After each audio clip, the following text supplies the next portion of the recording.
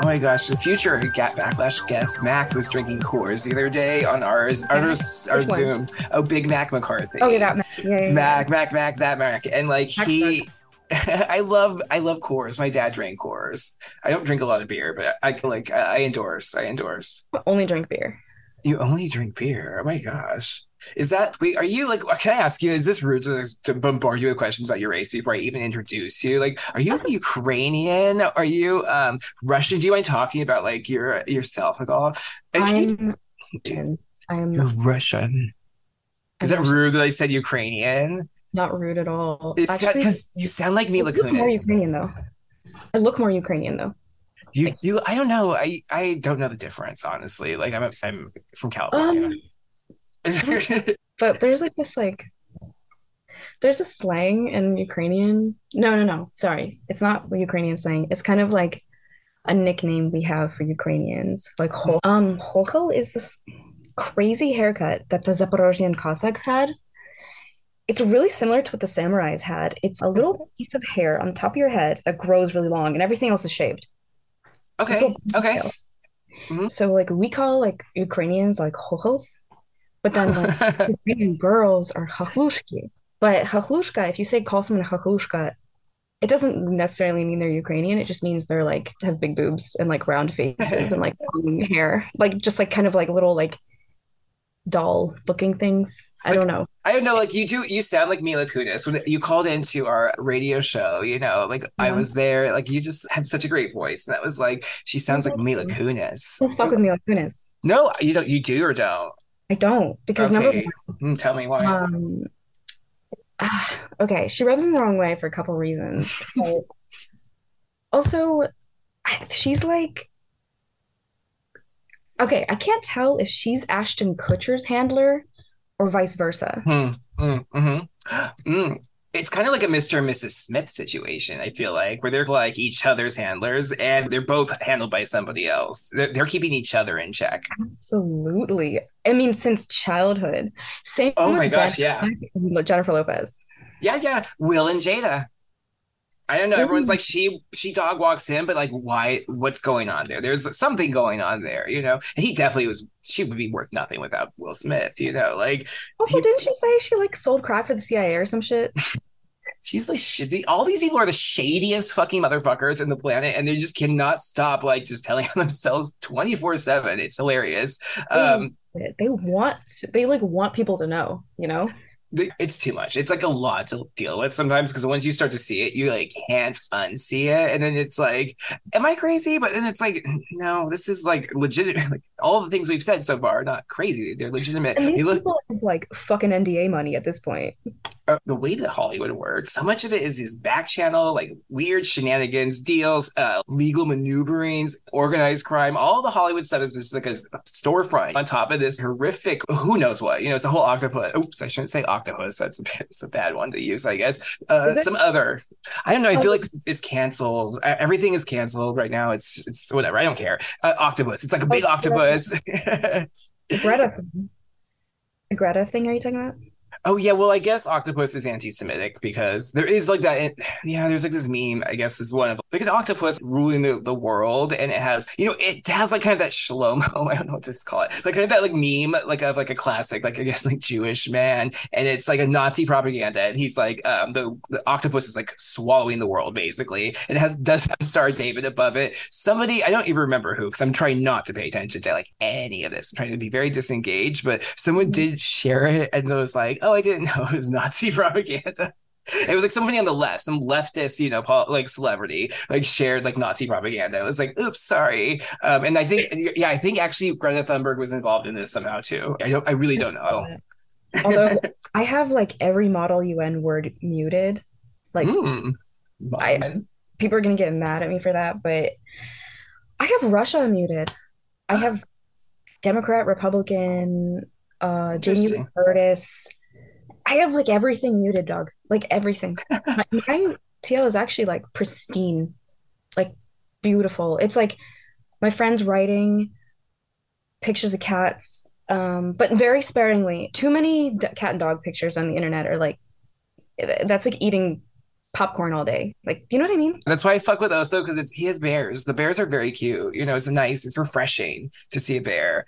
Oso Blanco. I don't know. He Yay. posts a lot of bears, but okay. Speaking of bears and Russians, I need to pause because I need to introduce you. This is an opening salvo too. I think of like what's gonna be a legendary episode. I'm not gonna lie. Like no, I'm not gonna lie, they're all legendary, but this one's gonna be extra epic. This is gonna be a meeting of the minds. I'm so excited to talk to this person for many reasons because it's been like months in the making. It's like honestly, the timelines just could not quite converge. Sometimes when that doesn't happen, I start to worry that maybe people just don't want to come, which is a natural inference. But then I was like, no, I think this is just chaotic energy. We're going to work through it. There's an orange vibe shift happening. There's a lot going on right now. So we finally did it. And actually it kind of caught me by surprise. I'm not going to lie. I need to set this interview up and just say I didn't prepare for it the way I normally would because I thought it was going to be next Saturday, but it was a little miscommunication. It's all good. Cats were acquired in the process. We'll get into it. I enjoyed this afternoon here on the sunny West Coast, evening from somewhere in the East Coast, talented authoress, just like a voice of the zeitgeist that is beneath the surface, the hidden underground current, which is the real pulse of everything that we think and feel in our world today. She's got her finger on it. I am telling you, this woman is talented. She's brilliant. I'm delighted to have authoress. I to say authoress. I don't know why it's so rude. Author of Incurable Graphomania, a collection of amazing stories. Welcome to the program, Anna Krivolapova. I was gonna fuck it up. Anna Krivolapova. Why can't I not say your name? When you came onto the Zoom, I was like sitting here saying your name over and over. Anna Krivolapova. I cannot do it. You'll have to work with me. Welcome to Here Comes the Backlash. If you don't want to hang up, No, so it's KRIVOLAPOVA, and it means crooked paw. Can you say it again? KRIVOLAPOVA. KRIVOLAPOVA. KRIVOLAPOVA. KRIVOLAPOVA. KRIVOLAPOVA. Yeah. It's fun to say. Okay. Anna KRIVOLAPOVA. What is something blocks me? It's like I have a demon or something.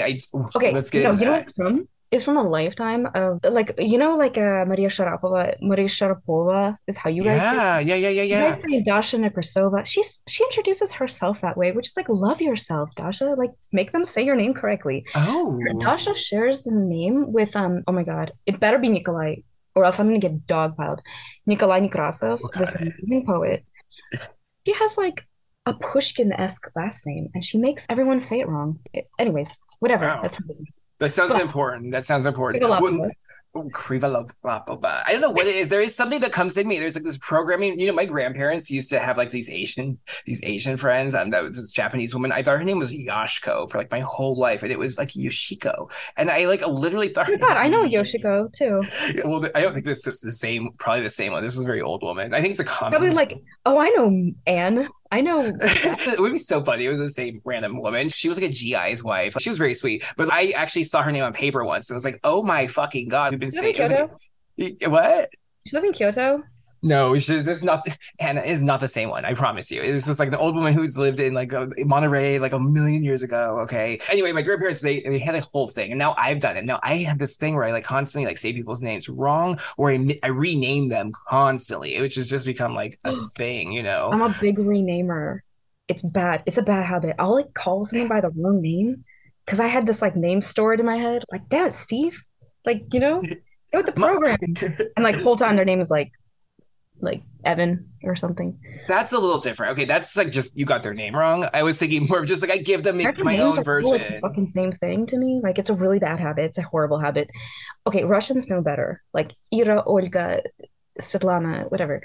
But like, the American male names are like I gotta keep that shit straight. There's something about Russians and Americans that I feel like is meant to be like there's like a prophecy. There really is a prophecy. I don't even want to say where I source my information from because I'll get canceled. But I did read this once in a book, and it made sense to me. I feel like it intuitively, the world will be saved by the togetherness.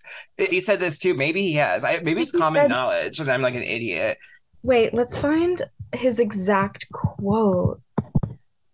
I feel this deeply. It's Edgar Casey or whatever. Yeah, I have it. I feel it deeply. I think it's true. And I mean, like real America. And America itself is a meeting of like white and black culture. That is really truly America. Is like the interplay of those things in my mind. And so it's like culturally anyway. And Russia is the same way. Russia's like a composite nation in some ways, right? It's like a blend of different peoples in a sense. And it's I don't know. We both love like sodas. I feel like the only place over there in like Europe you will not find like a whole ass beverage case full of sugary sodas, but you will. I feel like I've never been to Russia, but I just feel this intuitively. You could find it there, you can find it in America, and like nowhere in between. Okay, so well, okay. We have shapuchka, which means pincher, but like it's because like carbonation pinches you a little bit. Shapuchka, you know what I mean? But we Okay, also have okay, okay. kvass on the side of the road. Like, do you know what kvass is? Like Russian root beer. No, it sounds. Wait, I was just researching the history of root beers, but not. No, I'm not familiar with it. Rye root beer, and a lot of the times it's like maybe 3% alcohol, like maybe 1 to 3%. But in Russia, like, kids can drink it, everything. We have like barrels of it on the side of the road. Like some little old lady will like give Oh, you for like now it's probably like maybe almost a ruble, but it was like, I don't know, it was like 50 kopecks, I think, back in the day. But like on a long road trip, it's so nice.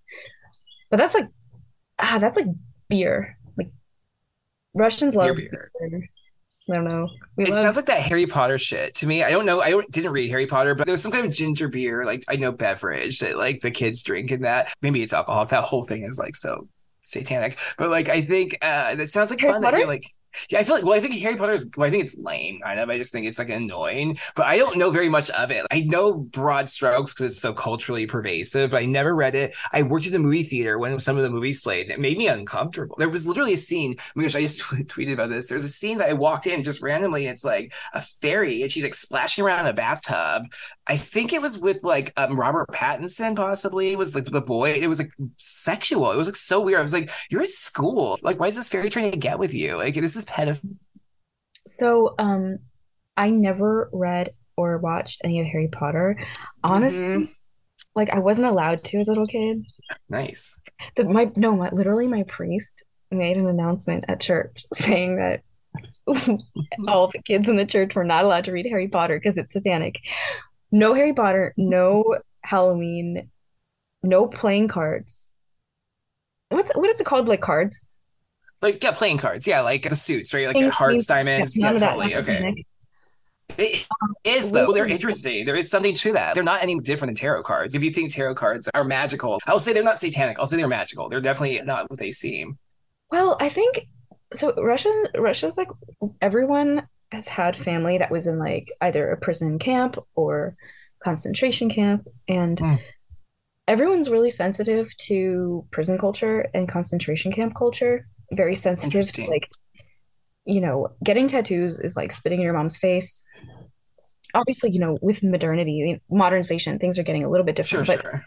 for the most part, like, there are some pretty heavy Hmm. taboos on that kind of thing. And cards, gambling, smoking, wife beaters, like a lot of it's upsetting. A lot of these things that people associate with Russian I was culture gonna say. are the bottom of the fucking barrel. It's like as if like everybody judged America based on like LA prisons, you No, know? no, I was just saying that like everyone in America has a conception of like the worst ethnic parts of every population because that's what they said here. I should not bag on the Indians anymore. I've done it too much, but like they're spilling over with these people. Of course, they're sending a bunch of the worst ones. Obviously, like Indian, sorry, like Okay, from okay. India. I don't want to target them actually. Let's not pick on them. Let's just say No, in no, no. general, I think a lot of the culture, the people who come here, they're of course, it's like the poorest people. It's people coming here for like an opportunity, right? So it's like exactly as if we're sending our poorest people and they were representing all of America. They were like, That's interesting. I have a kind of different experience. Like the Indians who come over and move to Northern Virginia, like, who are working for like Cisco, a lot of mhm, Fed, mhm, mhm. they're like insanely educated. Everyone, as far as they can remember, in their family was super educated. And I guess that's like okay, my area is like super diverse. Like we have everyone, but mostly Ethiopians and Salvadorians Ooh, and white mhm, people, Jewish people. We got a lot of Russians, but they're not like the biggest population. Um, a lot of like we got a lot of Nigerians too, but not a ton of Indian people. Wait, are your Indians hot? Is my question. Are they hot Indians? Not the women, the men specifically. Disregard the women for a moment. Because there are hot Indians, and I'm just saying the majority of them, they are more educated for sure. Because I think culturally, that's just how it's still better than America in And some you know ways. what's fucked up? As soon as you were like, you're telling me to picture an Indian, and I pictured Ben Kingsley in that Nastasia Kinski movie, Harem. Oh my gosh. I'm picturing Ben Kingsley as Gandhi. I don't even know what Gandhi looks like. I don't even I care, just, I honestly. got Like, Ben Kingsley. oh my gosh, this is so funny. No, there are hot Indians though. There are, I promise. Not that I don't many know. though. I don't know. I am not Indian. Like I don't. I'm waiting for the Indian rumors to start because I could. Like Indian people have thought I was Indian at times. I actually am part Native American, so it's like a different. They say feather, not dot here. Sometimes like we will joke. I It's hear. because it's because of your stash. It's very It well, they took that from us. They're trying to be Western with their little stashes. I'm telling you. well, I think I okay, honestly, there should be kind of like a brave new world enforcement of facial hair. Hmm. None of the mutton chops shit. Okay. There needs to be Okay. like a nice, okay, like men have like a couple options. Okay, short beard, stubble, like Josh Holloway stubble, like that guy in Lost. Yes, I was just recording an episode about Lost last night with Dusty, Fausti, and Tulpa. That's so funny you mentioned it because people keep mentioning Lost to me this week. It's so fucking Lost. Lost is Sorry, the is it? show ever.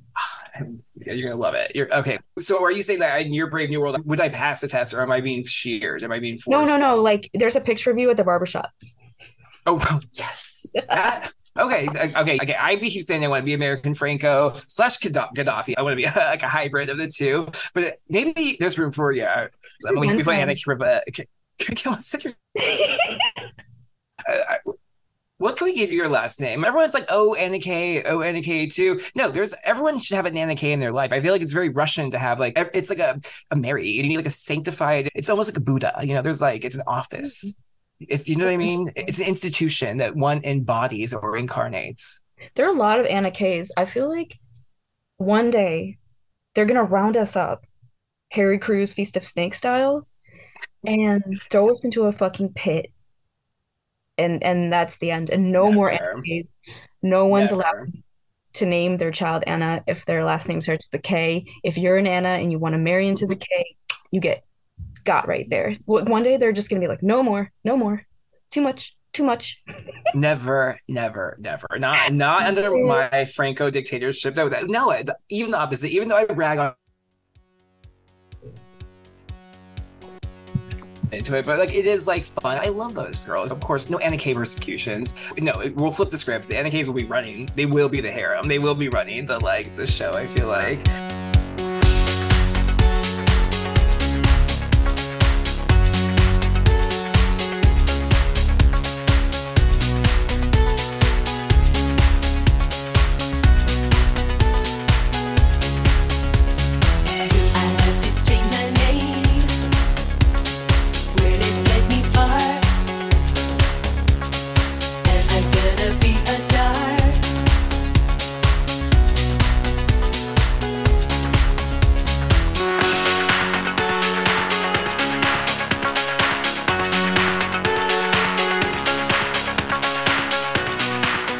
Okay, speaking though of differences, I mean, you can boast being a published authoress. You have a book out. I think that's really amazing and awesome, Anna Kay, because it's like it's just cool. It's birthing something. Wait, is this your first published book? First of all, Yes, this is my first book.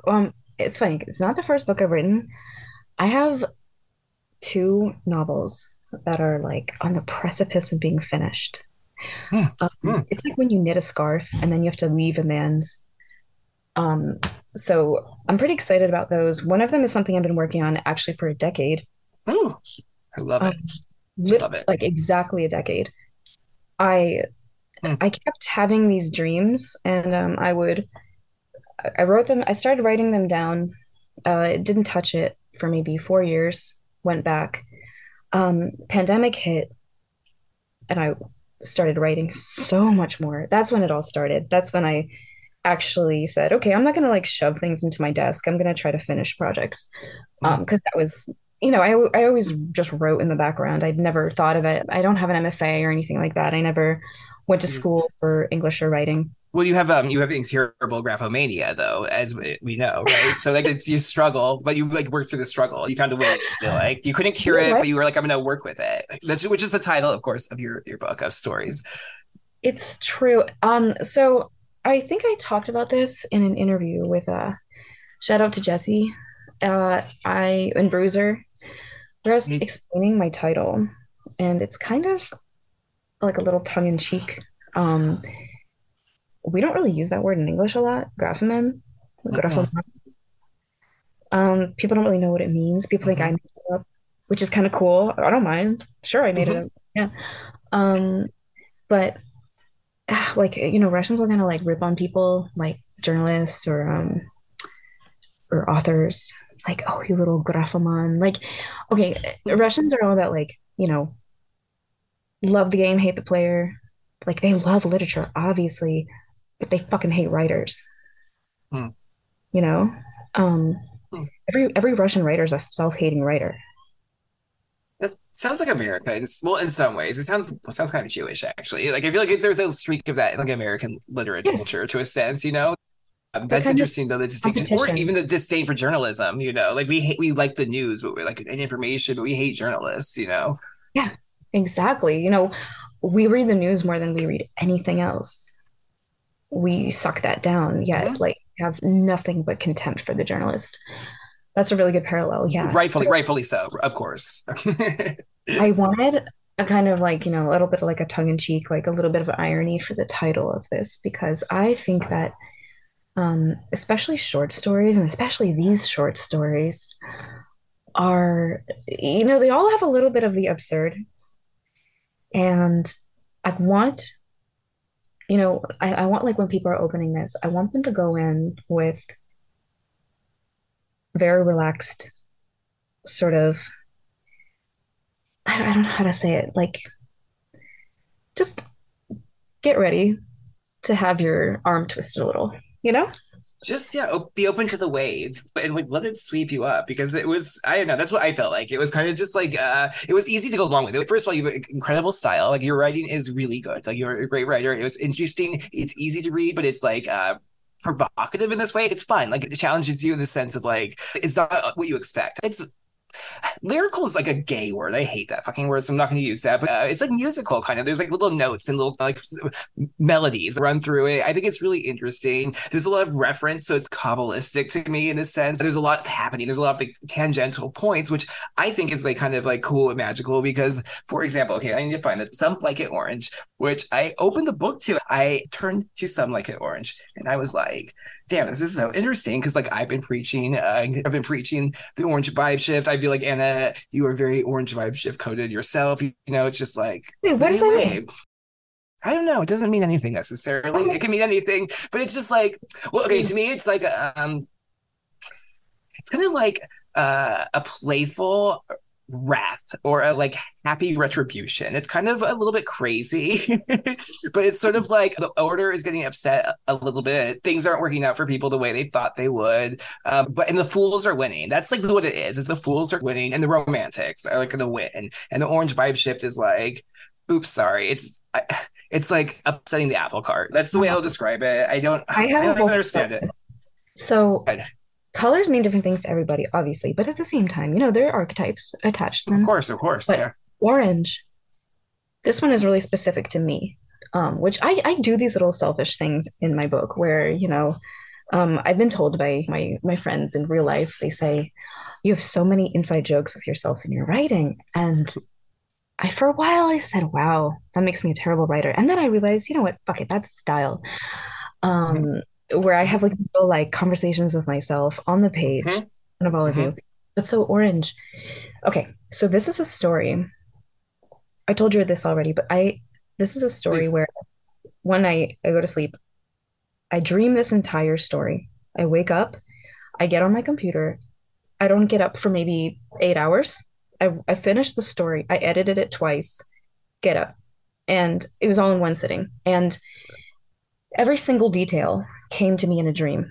And the main character, Oksana Oksana, yes. is a woman I know. Her face in my dream was Mm. of this girl who I growing up, we went to different high schools, but we were both Russian and we knew of each other. And we never spoke. We would be at the same parties, avoiding each other.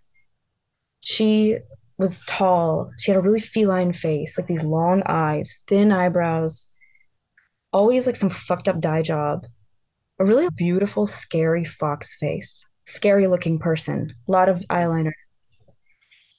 Every time someone told me about her, it was the most fucked up shit I ever heard. And one day I heard something from someone close to me. She sounds like trouble. She sounds like trouble, and like kind of Exactly. like trouble from a Close to distance. Yeah, trouble. you're projecting something. You're projecting somebody who you can just see this hurricane coming almost. I She's kind of like know. she's a storm. She's like a little bit of a storm in this story Really? in a way. I can't believe you're saying storm. You have like such a like weird synchronicitous grip on my like we need to no dude, we need to get into float tanks with like fucking copper wire between us, see what the fuck happens. Maybe we're already in one. I mean, just Because I was saying. gonna tell you the only time I ever spoke to her, we were standing on a storm drain smoking. After it was outside of a show. We had never spoken before. We had known of each other. She actually dated my brother for a bit. We like, dude, like we just avoided the fuck. Wow, wow, wow. But you never spoke to her. She dated your brother, but you never spoke to her. No, I love it. no. I don't think that We would had ever our happen with men. There's a little bit of maybe even like cultural rivalry. There's like female rivalry a little bit too. And it's just like, and she's She's like, crazy. You don't need to yeah, have that energy in your life necessarily. So I get it. But like men would never do that, I feel like. And women would totally just be like she dates my brother and we do not speak. It's like so fucking crazy. Sorry, go on. oil and water. We just didn't trust each other, and That's fair. You we're know. standing on a storm drain smoking outside of a show one day, and she turns to me and she said, "My dad fell through one of these in Russia one day and broke his neck, and that was the last time I ever saw him." And then she turns around, and then someone nearby is like, "Wait, you're both Russian?" Because she had Oh always said yeah. she was Ukrainian. People like forget that it's really similar languages. It's But that was hard the for last thing she Americans, ever yeah. said to me. And then she walked away, and I never saw her again after that. But she Wow. saw her. I had this dream about her backstory, and I don't. And it's definitely not really what happened to her. But I also remember a while ago we were talking about this evil guy I know who has like just like weird Nickelodeon shit. Yeah, Nickelodeon. Oh my God, Okay, the he's like the Nickelodeon holds a villain whole in other the thing. dream. Yeah, that's orange coded. Yeah, exactly. Okay, but anyways, the symbolism of orange is so Chiburashka, that little Russian cartoon, the little bear with the ears. I'm gonna look him up. Go on, go on. So, um, in the very beginning of the show, he arrives into the Yeah. show in a box of oranges. Like a grocery store guy is opening boxes of oranges, and then suddenly there are these Okay. seals and a little bear sleeping.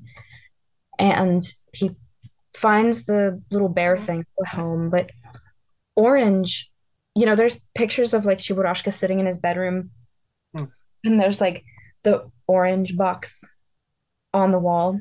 So, and that always made me so, Very Chiburashka cute. makes me cry. I can't fucking watch that cartoon. It He's makes very. me, This is he has big ears. Yes, like he's got his big ears. yes. Like okay, and he's very adorable. And And he's sitting there so wistful and like he has his oranges. So obviously he came from some like faraway land and kind of misses it yeah. because he has this little container.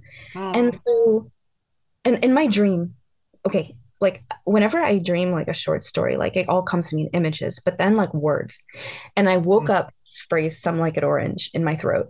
mm. Like I don't know whose phrase that is. It's not mine. But anyways, I thought about that and was like, what does this mean? And then like, as I'm transcribing it, like Oksana's in she's in the crazy person ward. She Mm-hmm, knows how to break into the dementia ward and she steals all the old people's oranges. mm-hmm, mm-hmm. And so the oranges are like this symbol of like escapism. You can't ever go back. This kind of like Yeah. terrible fucking sadness. It was really cinematic to me. It reminded me of true cinema. I don't know how to describe it. It's like new wave cinema or something like that to me, where it's Mhm. just like very. It's kind of impressionistic, but it's alternating. There's just like a little bit of like it's a little bit of a kaleidoscope. So interesting. You mentioned Ocean City. Like there's just a random reference to these beach cities, right, in the Atlantic, and I have a connection to Ocean Cities. And like, I won't go into all of it now. I had like a awakening in Ocean City a couple months ago. Okay, same, and part of it happened during like a deluge, during a storm, which is so funny that you said that about her, because it was like this crazy storm, and we were trapped on the boardwalk, and it was like this moment, and everyone was on their phones, and I was like, we're gonna die here, basically, because everyone kept saying the storm's gonna end in 5 minutes, the storm's gonna end in 5 minutes, but it kept going, and I was like, what if it's like the flood? Were you going to Secrets? Wait, what? Were you going to Secrets? No, this was like on the boardwalk. I was with family. I'd never been to this shore before. I'd never been to like the eastern seaboard. I'd never been anywhere up there. Like the Atlantic Ocean was a mystery. I'm from California. We don't like swim up here in the ocean a lot. Like it's really cold. Right. So you like kind of like walk on the beach and such, but like it's very cold. Like the ocean's very cold. That feels good. That feels good. I mean, I guess I'm a cold plunge bitch. Okay, yeah. You could do a cold plunge. Actually, now that you say that, I do notice more people doing the cold plunge, but that's still not the same as like swim. That's like working out almost. Like, yeah. But yeah, Ocean City it was like random. It's not an important part. It was like a little reference, a passing reference. But I was like, dang, it was right there, and there was something right underneath it actually. And I was like, these are two little just like random synchronicities, but which is why I appreciate and like a well executed, like a hyper referential style. There's a lot going on, and that like kind of is a language of itself, but it's like talking to, it's like in communication with things outside of itself. Appreciate that. I think you're very like skilled at that. Something I when I'm writing, one thing that matters to me is building a trellis for the reader. Ooh, I love that. One time I was talking to my friend about poems, and he said, we were talking about, meter and rhyme and structure and form. And I forget who I was talking to, but, he said, is it like a cage? Is meter like a cage? And I said, you know what? No, it's more like a trellis. Ooh. And I kind of started apply that phrase kept sticking in my head, and I started applying it to everything. Where I think these little points of reference, I don't know, like it's like when you're running a relay and it's a cup of water. Because I truly believe everybody wants to read about themselves. Yeah. So I have a question for you on that, but before you go, I just want to note the other reference. Yep. Says she worked the pool of a motel, and I was like, pool. I was like, I'm pool house, and so it was like Ocean City pool house. I had like felt this like connection to it. Obviously, I'm not suggesting. I'm not gonna shoot like John Lennon, because I think like Anna is like sending me messages through her book. Yet we're not there yet. Let's just say. But I feel like, but she kind of is low key, and I think like Definitely. But wait, do you write for yourself first and foremost? Do you think about your audience? Does that matter? Like, how much does that factor into your process, like the reader? Okay, so I don't write for myself, and I also don't write for an audience. I think if you write to an audience, you start to suffer. But I do consider, I consider the individual reading. I don't consider the world outside of that individual. I guess what I mean to say is I don't overexpose things. I don't overexplain things. My stories are the kind of ones you'll need to read a couple of times in order to make sense. Every time I read them, I notice a new motif or something strange. And I think that's because I get into this automatic writing center. Like, oh, like it just comes from somewhere. I was talking about this with Brendan on Tales Them All. It just comes from somewhere. Like I didn't come up with this shit. I mean, I did obviously, but it does seem like you related to this a little bit. Like you've dreams about some of these stories, like automatic writing, and it's something I relate to too. It's kind of like it's like a Gnostic thing, right? Where it's just like you're bringing forth these things, and people get so bent out of shape. Like, Gnosticism, they don't understand any of this shit. They just heard that 18 months ago when they became a Catholic, they heard that Gnostics were bad. And so they're just like, okay, I need to be against them. But it's like just chill for a second. Jung like talks about a lot of this stuff too, like there's like legitimate people. I agree with you 100%. Sorry, no, please. It got dark.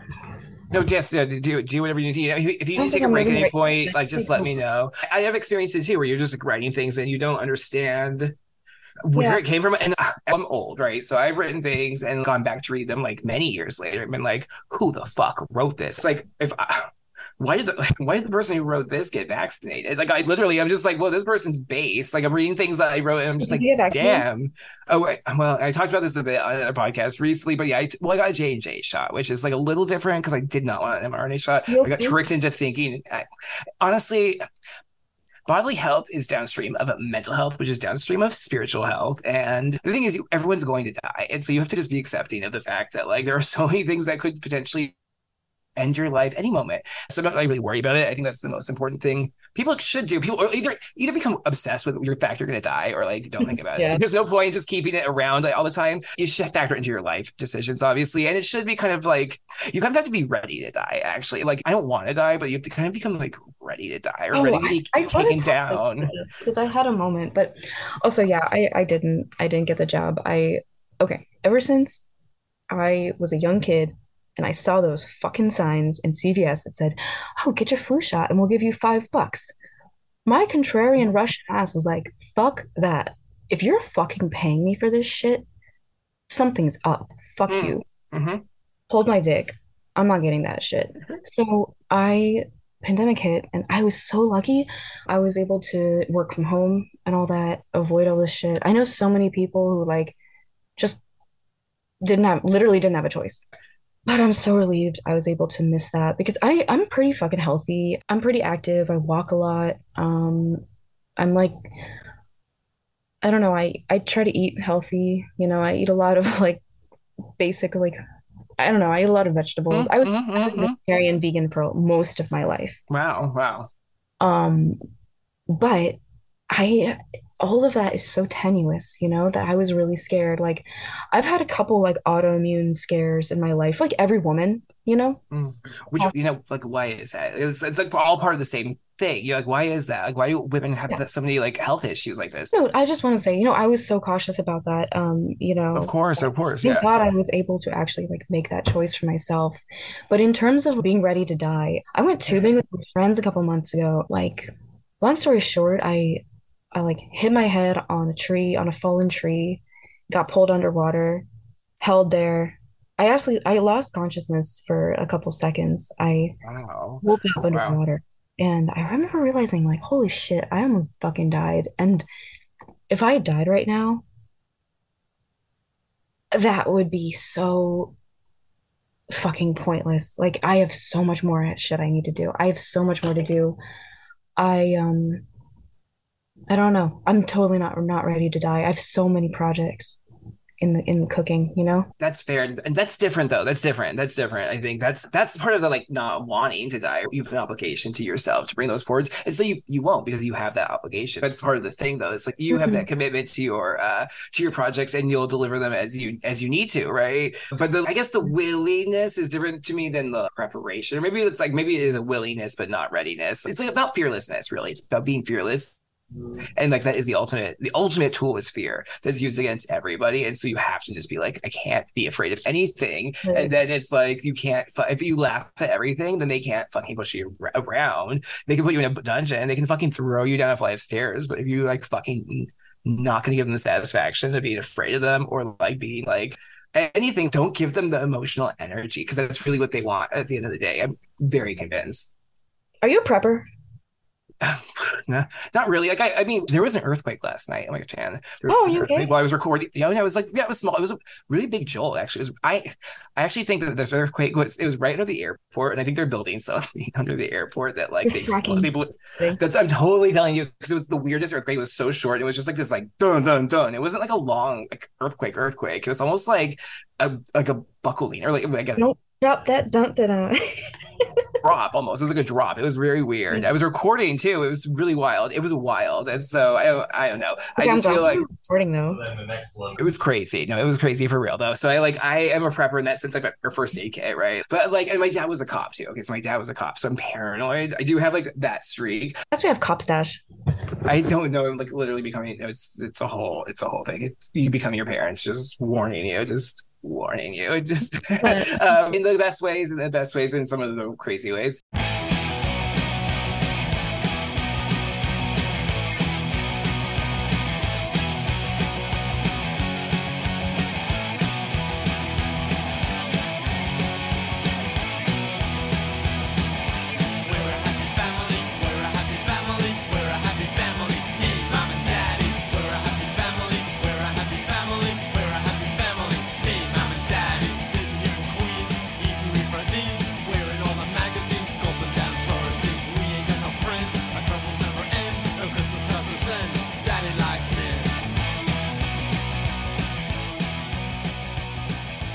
I don't even know how we got here. We don't need to dwell on like death, because we're not here to discuss death. I'm just saying that there is a sense of fearlessness that you have to kind of cultivate, and it's good to cultivate that for your own self, because you have to be fearless to be able to do that, as you had to be to like deliver a book to the public. It's hard to put yourself like out there, like as even as confident as like you probably are in your writing, because you are a badass. Like it's hard to share things, right? It's hard to like put yourself out there. People are going to criticize it, It's hard to not right? feel superfluous.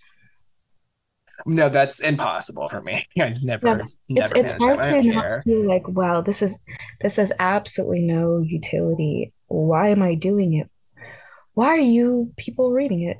I'm just kidding. I feel like we're both motivated by the heavens in a way, right? Like I feel like if you feel like you're doing it for something else, even if it's like your own self-deluded spirituality, let's say, or your own cosmology is just motivating you to do it, that's like still better than not doing it, you know? Okay, It's still better honestly, than I can't, to be totally honest, I don't see any reality where I don't write.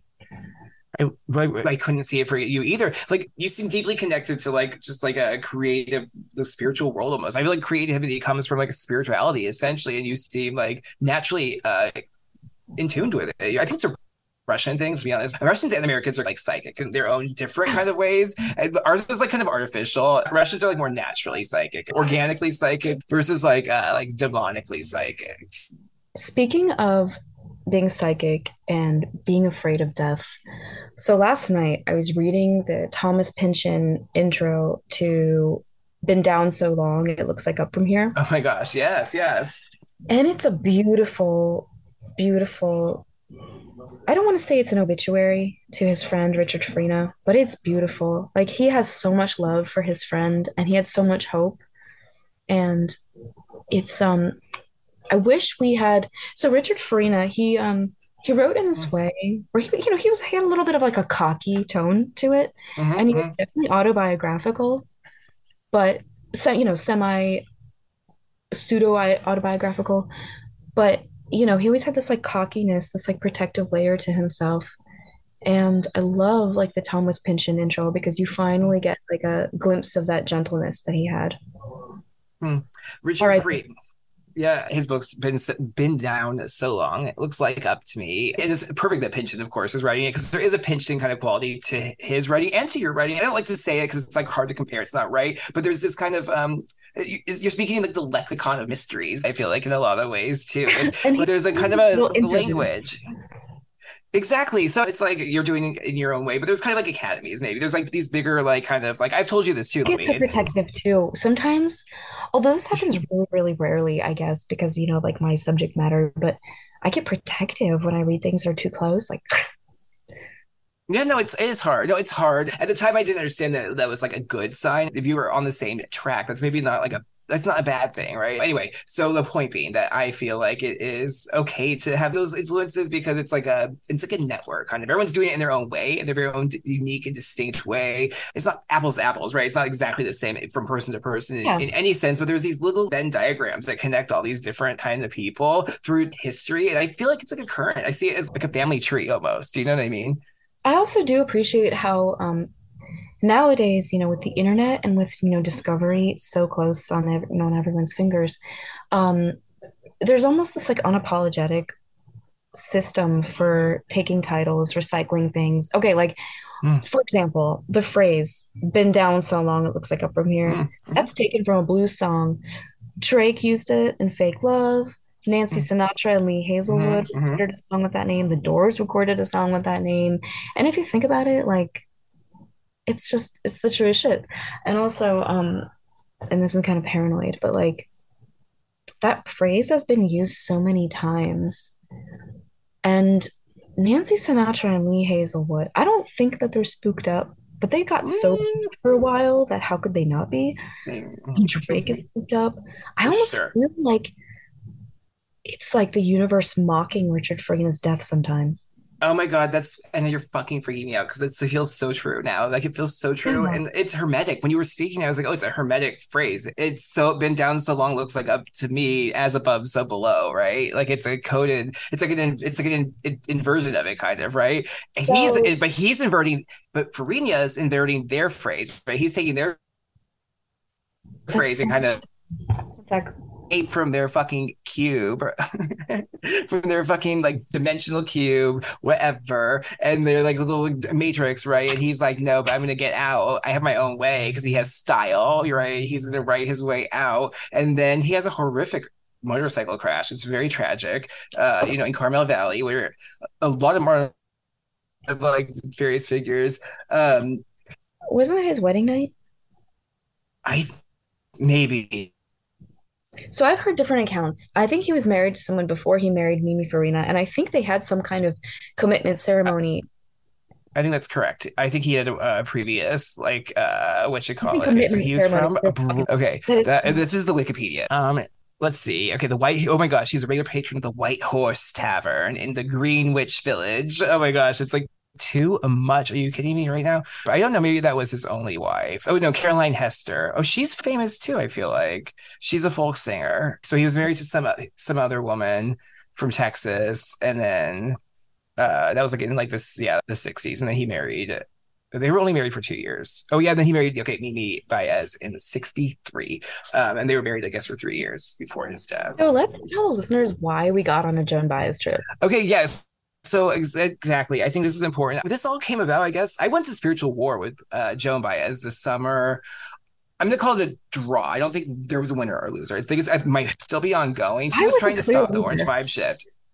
What? So Joan Baez was a dark force in my subconscious, which is okay. Let me tell you, I don't even know what her voice sounds like. I don't listen to her. My dad's side of the family are big fans of Joan Baez, Jenny Mitchell, Judy Collins, the whole Triple J, whatever. But no, so this is a dream I had. I was running up a highway, and the highway was turning into water. And I started running backwards because, I was about to get drowned by this current. And there are cars driving by me and they go straight into the water, like they're aquatic, but I'm this like weak little being. And I start to go underneath the bridge that I was running on. And underneath the bridge were all these statues, these gold statues of different animals, ibexes, lions, alligators, and they're all gold, shining gold. Oh. And the sun's setting and the sun's glinting on all these statues. And I'm running towards the statues. And these people drive by me and they're like, stop running that direction. That's Joan Baez's house. She's going to send the cops after you. And I was like, I'm driving. I'm drowning. I don't have a car. Like, you guys are all in a car, these like aquatic cars, and I'm drowning. And I keep running. And I see Joan Baez's house, and it's this big, like, cement structure, like something that could be underwater, like some kind of like underground Atlantis shit. And it's surrounded by these weird statues of animals all over. And I get arrested by police, and I get sent to this like prison library where there's a Thai girl, like a girl from Thailand, and she's showing me that there's perfume hidden in all the books. And she's like, this is what we live on. This is the only food they give us. And it was like this really fucked up, weird dream. But I woke up and I was like, Joan Baez is a fucking witch. Why am I thinking about her? And then like I saw this picture of Alana with Joan Baez standing behind her with her hands like kind of around her throat, like in an affectionate way, but a little, if someone was doing that to me in a picture, I would say, hey, space. Don't put your fucking hands around my neck, right? And I love Lana. I love her. Yeah, me too. Yeah. Lana's like Glenda the Good Witch, man. I love her. Like, she's definitely got some kind of spiritual power, but I don't think that she's a dark figure. I don't think she's evil. But Joan Baez is witch. Lana needs to stay away. Lana needs our protection. Like, that's why I feel like we need to support Lana, because I think she could be pulled. Well, all of us can always be pulled to the dark side, right? She's like really impervious. I love that you said ibexes. Like, I love, like, it's like yaks, right? Like, I know they're animals. I've heard of them. They're horned creatures, right? Different than yaks. One sec. Okay. Ibexes have some kind of spiritual symbolism for you. Yaks kind of do. I think all horned. They seem like benevolent horned. I feel like there's bad horn.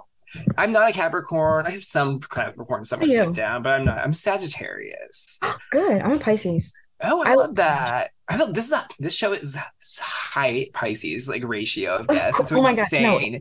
you're probably like you gotta probably have a lot of Pisces in your chart. I I think it's just compatible, but I but like slight like tempering effect on my insane Sagittarian tendencies. Fortunately, otherwise this would I'm never a this would never Virgo work. moon. That's the only way I can finish things. That's okay, same, but it's like also this brutal process like through which I have to destroy myself through criticism in order to get anything done. In some ways, do you know what I mean? I It's say just like criticism. Um, honestly, like I I want I get a lot of criticism in certain areas of my life and none in others, and it's really confusing. I have this really like extreme yin yang experience with other people where mm, I'm either shown like disproportionate kindness or people are like go out of their way to like make me feel like shit, put me in that place. But like I mhm. do I do sort of like I'm a very harsh critic of myself. Mhm. And I do get sensitive, but I also like, especially if we're talking about writing, like negative feedback would be, I think it's a stage where I appreciate when people give me negative feedback, actually. If it's super nasty, like whatever, fine. If it's funny, the best constructive criticism or like negative feedback comes from the homeless. Like they are fucking so real. They will fuck your shit up in a heartbeat and just be like, so there's, I think I get called a faggot by these people like so often. I got into it actually with one the other, well, I got into it. I didn't hear that experience for myself recently. I'm constantly mixing up with these people. It's out of control. But there's this one that called me like a faggot. He was like in a dress. And I was just like, and the whole reason is he was stretching out on the street. And it's like, I get you live there, but he was like blocking the road on purpose to like make these again Asians always like all this like black versus Asian shit playing out before my eyes. He's blocking the sidewalk, right? They were trying to walk and he was clearly doing it just to like be an asshole. And I was like, move. I was like, just like move. Like you don't own this like area. Like you know what I mean? Like whatever. Like I'm not rude. I do have compassion, but this was like clearly just like egregious behavior. And I said something and he was like faggot. And I was just like, really? Because he really I didn't go back to him, but I do like it. I like that they're willing to go there. And I feel like that's why I'm comfortable saying things to the people in the street sometimes. Point being, I love Okay, but that let feedback. me say this. I'm sorry. No, no, no. If you stepped outside your body and you watched a vine of all this happening, you'd think it was funny as shit. I wish they could be a show. Honestly, it would be sad now because of like the fentanyl thing. I really have this belief. Like I think the streets were so different like a couple of years ago. What thing? Honestly, like fentanyl, like something changed with like Oh, the drugs, and so the situation is much more severe. It's never great, of course, to have people living on the streets, but I think it was just very different. It was much more like it was gritty, obviously, but it was like not at the edge of like madness. Now everyone's like on the edge of madness, and there was like all this. Everyone's a hoarder. Like everyone's like just like out of their minds, can barely walk, and it was not like that before. The homeless people were grungy and stuff, but they were functional people still. You know, like they were like yeah, no, no, no. Free clinics are the devil. I've heard, it is hard because it's like the idea of wanting to help people. Of course, I think everyone agrees with, but it's like these Biden crack pipes to me seem like a misstep. You know, the fact So that they what I mean exist. You is, know. there are a lot of them that are kind of like false fronts. Oh You know, yes, yeah, okay. they offer services, but instead it's either like an intelligence operation Mhm. or okay, the most like banal explanation for it is homeless people, okay, a lot of them can't read, or if you show them a Mhm. contract, they don't know what they're signing. Mhm. If you give them like a fucking $20 Subway gift card, they're gonna like Mhm. scribble whatever, Mhm. give you whatever Mhm. that you need. So the most banal explanation is like a lot of these people are possibly victims of some kind of pharmaceutical trial Mhm. that Mhm. it's really expensive to like have actual healthy people participate in your drug trial. And, you know, the data is less easy to manipulate. But this is a situation where, like, you have these people coming in for drugs, for medical help, for abortions, whatever, and you have them on the hook. And, um, you know, obviously, you know, through parapolitics and things like that, we know that MK Ultra and Manson family. Mhm, A mhm. lot of these issues in the 60s were popping up. Jolly and West. Charlie West, yeah, yeah. He was treating alcoholics in free clinics, but actually giving them acid. So who's to say that all this bullshit that's happening in Philly, San Francisco, all over isn't Everywhere. some kind of experiment on these homeless people, like some kind of extermination program? I'm They live. glad you said it. I'm glad you said it because when I say I get called, I'm like always called like a fascist and like I hate the homeless or whatever. But like I agree. I think that was what was going on here. And let's go back to the '60s because I think that's the blueprint. It is a blueprint, and you said pharmaceutical trial, and it is that to a degree. I think though it's a military program almost in a way. It's like an intelligence program. It's all one thing. I don't really think there's like a separation really between like the private sector and like the state. It's like the Mila Kunis situation with Ashton Kutcher is like the private sector and the state. They just keep a check on each other. But you're totally right about all that. During COVID here in the city, they set up this like tent city that was like you couldn't see into it. It was very creepy. It was very fucking creepy. I was disturbed by it because it was by the library, it's by City Hall where all the homeless congregate. It's like the weirdest thing. But they set up this thing that you couldn't see into it, these high fences. It was so weird, and it was there for months, and I was like, are they gonna like vaccinate these people, quote unquote, like what is going Okay, on? And here's the eventually it shut down like 2021. What, go on. all right. So, er, picture this: early COVID.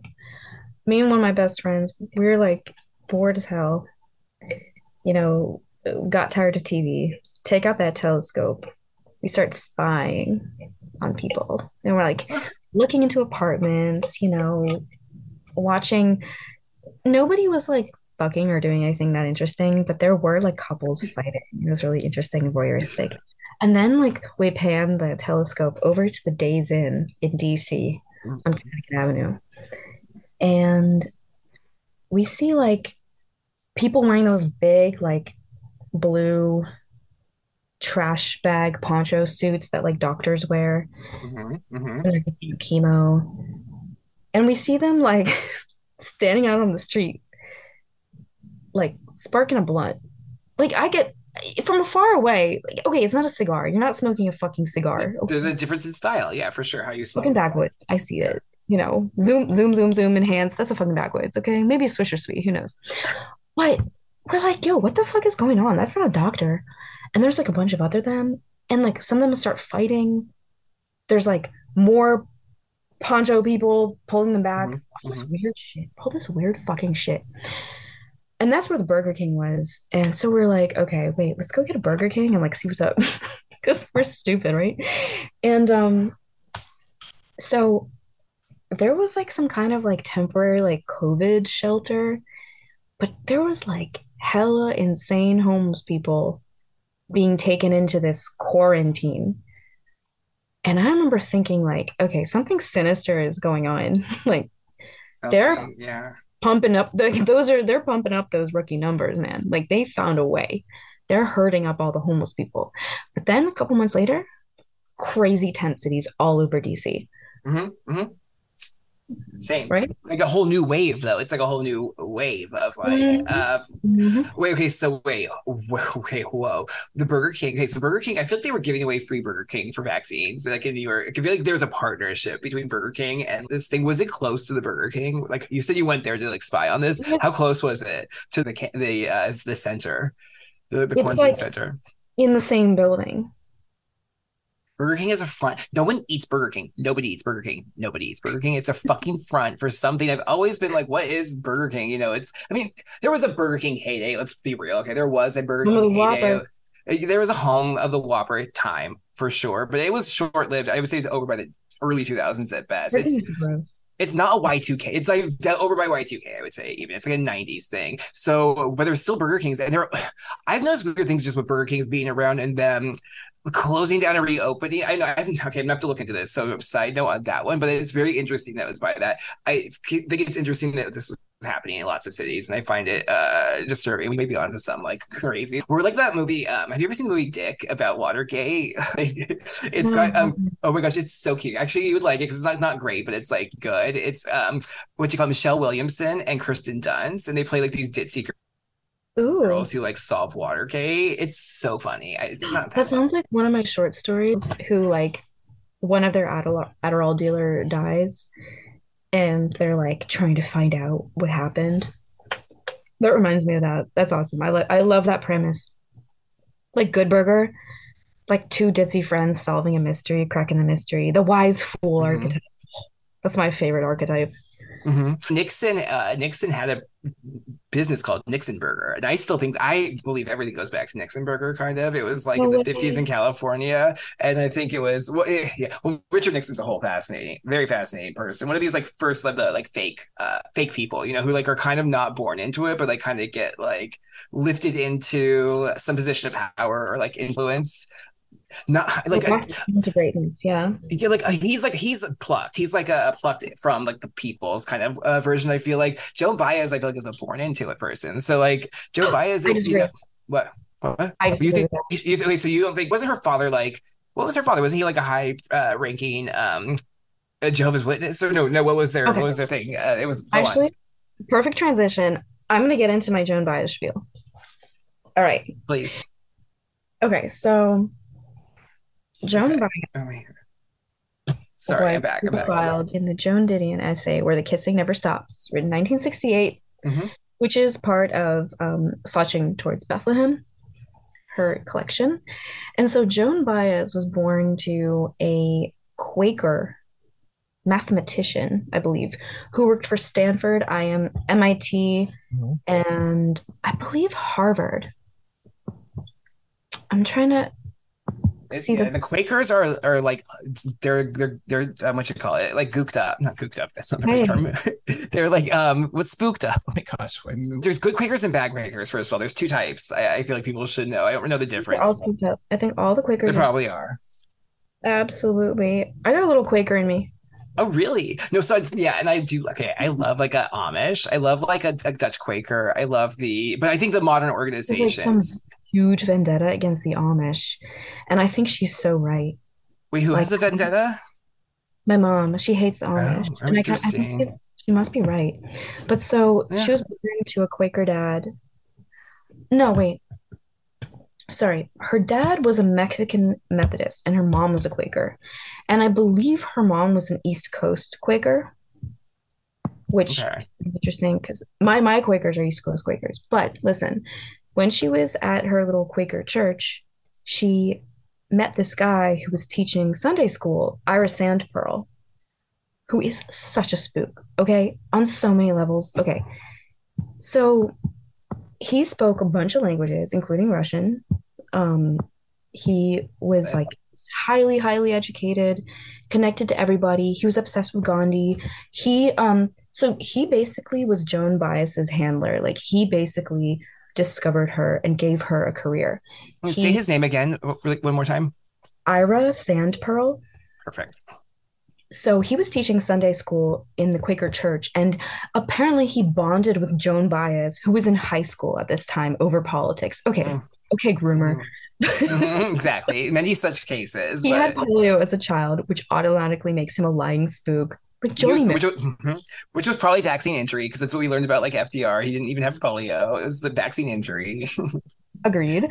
And he's a Pisces man. Cannot trust. Do not trust. Do not. Or sorry, Basil. Sorry, Basil. Anna said not me.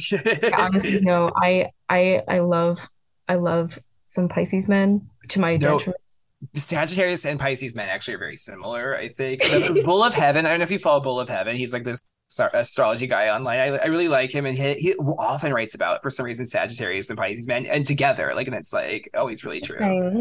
Who Yeah, hurt you? it is interesting. It's like I feel like it's different. I think it's similar outcome. This is my theory. It's similar outcomes expressed, but from different impulses within. Like we have similar tendencies, but they're like coming from different places. That's That's my interesting. I experience. definitely think Pisces and Sag are the most like wild card signs. That's true. So Right? true. It's so So true. Joan Anyway, Baez sorry. was Go on. discovered Sorry. by Go this on. Anderson Pearl guy who basically streamlined her career immediately. All of a Mm-hmm. sudden, the two formed the Institute of for the Study of Nonviolence. He was the president. Mm-hmm. They went to the March on Washington. They went to a lot of. Let me find this really quick. She was a star. Yeah, she was huge. And You also, get a she came sense out of nowhere, and she out was of not trained. nowhere. She never had any musical training, and she basically, oh, you know what? Sorry, that's why I can't find it because it's in slouching towards Bethlehem. But basically, she immediately was given a career, talking about industry plant. Mm-hmm, mm-hmm. The And blueprint. so it says in 1959, I'm not sure, she was young, very young, but a friend took her to the first Newport Folk Festival Mm-hmm, where she mm-hmm. basically headlined. So, she was headlining concerts and she was performing with Bob Dylan and like all these people like right off the fucking bat. She was basically Mm-hmm. like Olivia Rodrigo. It was even worse because at least she was on a show first. Like at least like, Olivia Rodrigo was on the Disney Channel for a minute. Okay, good Like call. Good call, you know what yeah. I mean? They at least they got a little smarter. No, you're right. This feels like a blueprint, like of all of It's that. And the Joan Didion piece, I read it last winter. It was last December. I was in Sacramento. She has a piece in that book about Sacramento as well. She talks about it. What the fuck? Like she's like going to this festival. It's not even clear. Like the leap from person, like random girl Sunday to school artist. girl. Yeah, Sunday school girl to like headlining folk artists is very confusing because it is not explained. Okay, so this girl is now like Joan, she's now Taylor Swift, right? Like, it's, okay, what's going Yeah. on? And then yeah, you're right. You get a sense from that piece and even from history too. My mom's a huge Joan Baez fan. I have a weird family connections to like Joan Baez in this weird way. But anyway, Oh, no, no, no. Sorry. I was just looking for my highlighted. Here we go. Okay, so I have so much hot. Yeah, her dad worked at MIT, Stanford, and Harvard. ding ding Um, ding ding ding, like bark bark bark. Super early in her career, she started singing at Negro colleges. I'm quoting Joan Didion. Nobody get mad at me. She sang at Negro colleges, and she was always where the barricade was. Selma, Montgomery, Birmingham. She sang at the Lincoln Memorial at the March on Washington. Um, she basically they would debate the Hells Angels. Basically they would stand in front of like protest barricades and like debate Hells Angels, which are obvious spooks. We all know that. Yeah, they're Um, harassing me. They've been like I'm harassed weekly by the Hells Angels. They drive by my apartment constantly. Well, I won't go into my gang stalking, but too much. But there is like constantly this like motorcycle like parade that just will happen randomly. It's always when I'm recording.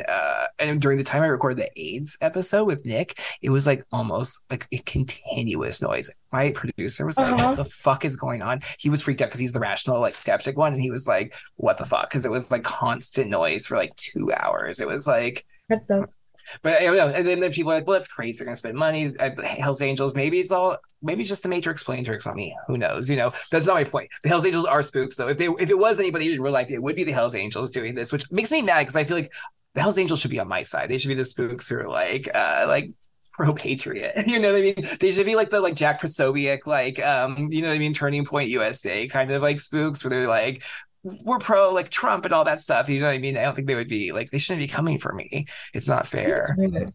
But I get whatever. approached a couple of times by a very niche genre of spook. Second generation African guys who work for DHS. Hmm. Okay, it could just be like It's just there are terrifying. a lot of these dudes in my area who are just horny, but I get hit on a lot. I don't. That's It's weird. fascinating. No, it's weird. That's fascinating. I was at the farmers market and I like this guy like sat on my bag so that all my apples fell out of my bag, and then he starts like picking them up dramatically, like he's doing me a favor. I saw this whole thing, right? I was standing there and I was listening to the Black Hebrew Israelites, which I love. I'm a huge Yes, fan. they're really Huge. interesting. I think they're so great. I think they're so funny. I love them. So in my area, they stand out across the street from H&M Hmm, okay. and or the farmers market, and they basically just like clown you for your purchases, like I was like sitting there with a cold brew and they were like, "Oh, you buying food on the Sabbath, but like that's a sin." But and like they kept like, "Oh, next weekend you'll know not to buy food on the Sabbath, not to engage in commerce, no buying and selling." And they're like reading Bible entries and they're like, and on the seventh day you must rest, whatever. And then like I love it when like there's a girl that's coming out of like H&M or whatever, and they're just like leggings, lycra, spandex, Like all this is work of the devil. Like you need to go home and Stop. like it's just like they're so Like funny. reading And them for they're like Phil. pulling the It's like shit the out of homeless. It's like the homeless people here in oh, San they're like pulling the Francisco. shit out of their ass and then like occasionally reading a Bible verse and like walking around these dope ass outfits. And they're so anointed and funny. And I love it. Okay, today they were like holding out a map and they were like, okay, white people, if like when I walked by them, they said, Aris. And they had this like special like way that they were standing, like military, to like let a white woman pass by. But then Hmm. every time Hmm. black people walk by, they would be like, yo, come here. Point on the map where your ancestors are from. And then like some guy would point somewhere and they would be like, wrong. You're from New Canaan. Yes, I man. love them so I much. love them. I love Hoteps, dude. I like a Moor. Do you know the Moorish people? Like people who are like I'm Moorish. Like they're like Pushkin, I met a Moor. Oh my God, I was at the movie theater and this guy was like, I'm writing a play on Pushkin. I'm a Moor. And I was like, yo, like I could help you translate Pushkin for this work. But he never emailed me. So I never got maybe the he book. will. Maybe he will. The fact that it Maybe was in there's the a movie book of theater, Moorish, very. right? And I think this is meant to be that movie theater element, very Pool House coded. I'm deeply connected to the cinema because of it. Right? I worked in the movies for a long time. I am a projectionist. No one understands. It's a skill. It's like a craft. I had to do. I had to learn something that was like done with hands. It's not a really relevant skill, unfortunately, anymore. But it was something I did. I would not last at any kind of Yeah. place that plays like actual film. Like all those like cinemas. Like, well, actually, there's a random cinema that follows me on Twitter, and I'm like, does your boss know you're doing this? It's like some like art house like throwback type cinema, and like where is it? Shout out to that theater. I forget which one it is, but it's like this really funny little theater. And I'm like, what? It's real. I went to their website. I was like, oh, you're legitimately following me for your business account. Like somebody's gonna get in trouble one Maybe day. someone who works there who thinks you're cute.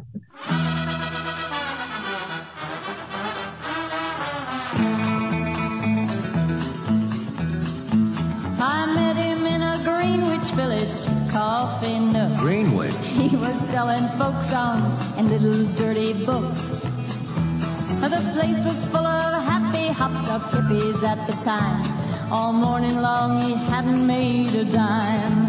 He was a Greenwich Village folk song salesman.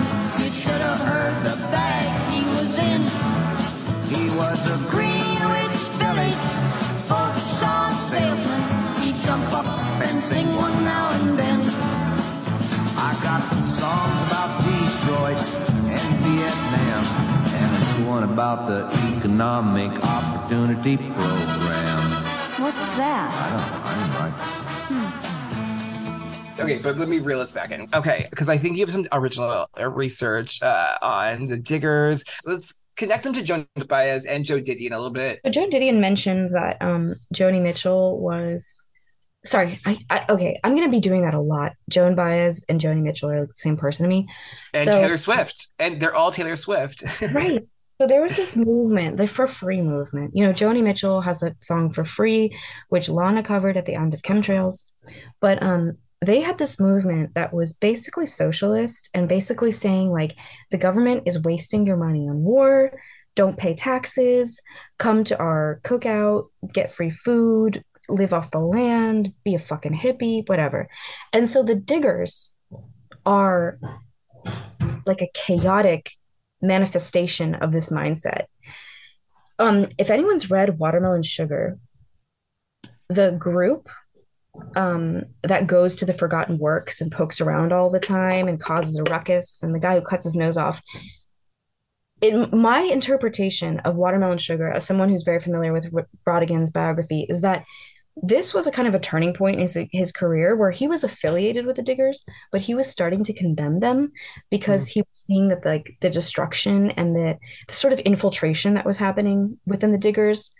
And like I know I have a Hilda Hoffman PFP, but I'm not much of a Digger lover, you know? Okay, let's talk about the Diggers a little bit. Actually, mention this book. And so this Watermelon Sugar, this is not a Harry Styles song, right? This is a text It's a also. beautiful short novel by Richard Broggan that describes a post-apocalyptic civilization that basically runs on watermelon. The most bountiful crops that they have are like watermelon, carrots, and trout. And so everything's made out of watermelon sugar and trout oil and watermelon trout oil. And it's this kind of like simple utopia that he describes. And then as the novel goes on, there are little cracks revealed in the order of the civilization. And there are these rebels. There's a rebel group that breaks off. And then there's a tragedy at the end. And it's a very simple, beautiful book that almost matches the cadence and the style of like a Greek myth. You know, it's beautiful. It's incredible. This is published like late 60s, or when does this come out? Oh, I want to say 67. Let me check. Oh, I'm really fascinated by the 60s. You kind of asked me a little bit about the difference between like organic maybe movements and co-opted movements, and the idea that like 60s is this whole engineered thing. I don't think so. I think the 60s is an engineered like response to something real. I think there was, first of all, very confusing that they flooded everybody with LSD. Like, I think it's very strange that like the intelligence agencies. I think the diggers were sent in to kind of shitcoat all this stuff that was going on, because the diggers, okay, listen, so the diggers, they were connected to there was a communications company called Comco, which is okay. I love it. What a fun name. And so they connected, have you heard of Ramparts magazine? Yes, for sure. Yeah, it was. I'm a big fan of Mae Russell. She's like a 60s and 70s researcher, and she was published, in Ramparts. Mae Russell's great. So fucking amazing. There's all these interesting little things where like Ramparts basically gave this company mimeograph machines, and they made all these posters and flyers and things like this. They were like propaganda. And then it's just interesting how this kind of grassroots movement had a lot of interesting people. Like the guy who started Gonzo journalism with Stedman. I forget his name. I think it's not like I don't know who started it. It's not Thompson, right? I don't know who started Gonzo. No. It's someone else. He's like the big. He's got the big nose on the Muppet Show, right? Just kidding. No, that's Gonzo. That's Gonzo. Yeah, but basically, they started producing all these high quality magazines, newspapers, like counterculture things. But then later, as they started going on, some of the magazines started getting a little weird, like having kind of like depicting like rape and sexual assault, and even like sexual assault of children, like child porn. So you see what I mean? Where I get this feeling. No. The diggers were this like really chaotic, and like, so they themselves talk about how we could never have been infiltrated because we were too disorganized. The diggers were disorganized. Since we don't have a clear leader, you could never infiltrate us because there's no leader. And they kept repeating meaningless. It's like Antifa. It's like Antifa. Like this idea of Antifa, which it's like you can't be seriously criticizing Antifa. There's no website. There's no organizational structure. It's the same idea. Essentially, it's impervious to critique, which is brilliant. It's an inversion. It's being used by intelligence, but it's V for Vendetta or like Guy Fawkes Day or whatever. Of like everyone's in a non, right? Everyone's like banding together and operating under the aegis of like one entity, almost, in a sense. Like they're putting on, in that sense, like they're all putting that mask on so they can't be like attacked. But this is like a flip on it. It's kind of like we're gonna be like shit disturbing Bolsheviks, and then we're gonna go and like fuck up shit, and we're gonna like make it so you can't even come for us. It's like it's a virus, really. It's a plague. It's like when that old guy is like, the strength of a coven is in the head. Well, they have no head. But of course they were fucking infiltrated. Come on. No, I think you're totally totally correct. It's interesting. Ramparts, yeah. So I think the 60s is like the counter narrative. It's like it's a sad state. It's like the hippies are all like basically have sold out. Like there's funeral for the movement. The death of the hippie. 1960. What year was it? 7.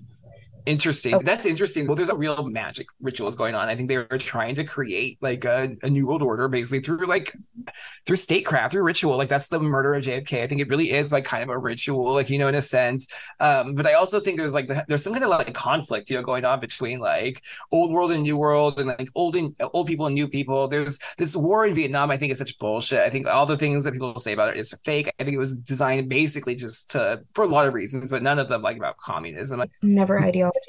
Is no, it was to launder drugs and money. There's a lot of other reasons for it to go on like that. And I think the 60s, I do believe there was something like magical kind of happening there. Like there is some kind of change coming. You know, I really do believe that. And I think that was starting to be kind of maybe glimpsed. And in order to kind of like get ahead of that, it was being like kind of stage managed. You know what I mean? I feel like it was kind of like a manufactured version or response to something in real time almost. And so that's how it goes from like Monterey Pop, which I'm obsessed with Monterey Pop because it feels like this big festival in Monterey, California at the fairgrounds where I've been like many times actually. I know there's like it's a really great concert, you know, it's just like this magical couple days. Mae Russell talks about being at Monterey Pop on a broadcast, and it's like really like and you go from that in 2 years to like Helter Skelter, right? And it's like an Altamont and all these like really like dark and chaotic things that seem to me to be like kind of done to discredit like what the Diggers were already kind of doing. It's like Helter Skelter is like an extension of the Diggers in a sense. It's they weren't violent murderers, I guess, you know, but it's still kind of the same thing. Bad movement, like, you know, living off the land movement. Like, all right, let's like decentralize, you know, let's create compounds and things like that. 100%. No, but with Joni Mitchell too. Oh yeah, no, absolutely. There's so I forgot to send you these, but I was on like a Diggers archive last night, and Fascinating. I found a couple posters, and one of them is titled "A Moving Target is Hard to Hit," and it's like the Antifa thing we're talking about, where they're emphasizing their lack of structure and order. Where, I'm sorry, if you're printing flyers, you got some kind of structure. Let's be real. No, exactly. Propaganda. You're designing propaganda. Make sure, yeah, you say it. It's like it's not just a flyer or a poster, it's propaganda. Someone had a vision for that, you know? Absolutely. There's another poster that if I ever have like a poetry reading or some shit, I want to recreate this exact poster. It's like simple typewritten, but you know, just for the totally a throwback. Exactly. So it's called A Rock Dance Environment Happening Benefit for the Communication Company in honor, if sick, the CIA. Music, Steve Miller Blues Band, Dino Valenti, and the orchestra. And the Diggers, Richard Brodigan, and the Caped Crusaders were all reading their work. So Richard Brodigan is a really interesting guy because truly, when you're reading his biographies and things like this, he sounds like a guy who, you know, could never get his shit together. Occasionally, he accidentally had a lot of money and would immediately lose it and spend it. You know, he had a wife, he had a daughter, he kind of like fumbled that really hard.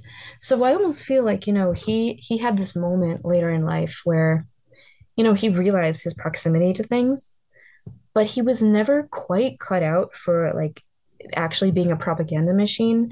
And that was dropped very early in his career. So okay, this is honestly schizo, but maybe you can agree with me.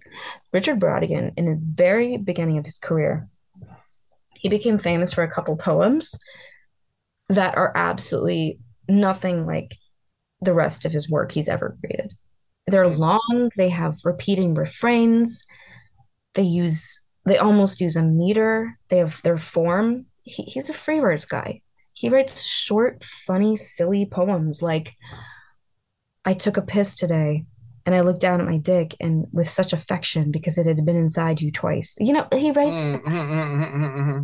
I'm 31 now and girls are going to look at me and say, he's cute, but he has an old nose. He writes, you know, he doesn't write fucking machines with loving grace. I don't believe he wrote that. I think that was some kind of like shoehorned shit that they gave up on. Is Machines of Loving Grace that's something that's published after those early? Not early. It's one of those. So you think that those early pieces are not his? Okay, this is really interesting. I think you said they're different, right? They're not this like, the shithead poetry, or could it be that he was like not allowed to write that anymore? Like his child who grew up in a really unstable environment. His mother was fucking crazy. So his mother would like. So he and his mom, when they lived in this one apartment, his mom had a horrible fear of the gas stove leaking, and they were never allowed to both be gone at the same time. And all day, all night, she would go up to the stove and start smelling and investigating, be like, it's going to burn us down. It's going to burn us down. So he grew up with this fucking crazy, paranoid single mom. And he had a pretty rough, poor childhood. He accidentally shot his best friend. He had a really like emotionally I don't know, like just he had a deep well of self-hate Uh-huh. throughout his life, following him around. I think it's most present when you read Dreaming of Babylon and Abortion by Richard Brodigan. Those two works, his the devil on his shoulder is speaking so loudly, is writing out the book. And so he had such a rough upbringing. And I think that maybe he was given a window through his writing. And I think at the very beginning, he was writing towards an audience, which is honestly something okay, I did get published a couple times when I was younger for no one's ever going to see that ever. It's really bad. I do have this feeling that like when I was younger, there was a sense of idealism, there was a sense of writing to an audience. And when you're Mm-hmm. fucking embarrassing, oh my God. And I think Brodigan might have had this arc where originally someone was telling him that they had a window out for him, that he could be this guy he's always wanted to be. And when you read Brodigan biographies, you realize like as soon as he got a tiny taste of being a rock star, it took over him. He Mm-hmm. was a gambler, he was a drinker, he was obsessed with S&M. He would have like random super casual encounters with girls and just be like, all right, you're getting tied up, which was a little taboo back then. There are incidents where, I mean, he got soft Me Too'd a couple times for that. I was gonna say he sounds exactly like that type. It's like go trans rights and all this stuff because they're like covering it for Mac their sex DeMarco. fest. Yeah, this guy He's such a Mac DeMarco to me. Okay, I have dreams. I have dreams about Richard. This is really weird, but this is like something I could only talk to you about. Like so everyone. fascinating. I believe you 100% though. I believe your intuition like 100%. It mirrors a lot of other things that other artists in the 60s. Honestly, I think there's a lot of people who got to. Do you know what I mean? Whose early idealism is channeled into something cynical, like you see with like a Crosby, Stills, Nash, like all Neil Young, all these assholes now that we Neil fucking Young. hate. My Joni cat Mitchell. cannot stand Neil Young. My cat will leave the fucking room. Also, do you know his wife's autistic, Daryl Hannah? Shut the front door. But she's like Asperger's, right? She's like No, Daryl Hannah, the nurse. Da, da, da, da, da, yeah. That, Love her. Love her. Like, she's like a super vocal, like female autist. I She's like did Brad not from know Hitler. that. Honestly, we've never seen Brad from Hitler and Daryl Hannah in the same room, right? Daryl Hannah's alt. I'm gonna confront Q and be like, is it Daryl Hannah? It's hilarious. Okay, so I think you mentioned Jones, her institute that she spins up, right? Everyone gets an NGO, everyone starts a nonprofit because that's how you like manage the money that you're part of this network I would thing. love it. I don't know what it would be for, but Doesn't matter. It's like BINGO, BINGO. Oh my god, you could have like Bingo. What's his name? I feel like naming the NGO BINGO would be too much. Well, no, maybe not. It doesn't matter because it's just a front, right? It's not real. It's just to manage money. When I was little, I was like maybe like 11 or so, and Putin banned NGOs in Russia. Huh. And everyone was like, oh my God, like Putin's suppressing civil society. And I was like, based? And it's funny because as an adult, I'm just like, wow, that was honestly incredible of Putin. Like to ban NGOs because NGOs are fucking like they're false hope and they're money funneling. 100%. It's everything's fake. Everything's so fake about it. The whole thing about it is crazy. Putin's banning not like domestic like groups like that. He's banning things from the fucking State Department. UNICEF. They're all like UNICEF, all the USAID money, which the Quakers, they are people who do these missions. There's these things that we think they are one thing, and they kind of are that thing, but they're also kind of not that thing. They have a whole other instrument. To like a Pynchon novel, like apply the Pynchon filter to your life and notice how many dots start to connect. Oh, the conspiracy comes for you. You know, the conspiracy comes for you. It really does. Do you want to take a 10-minute? Yeah, let's take a 10-minute break, and then that sounds perfect.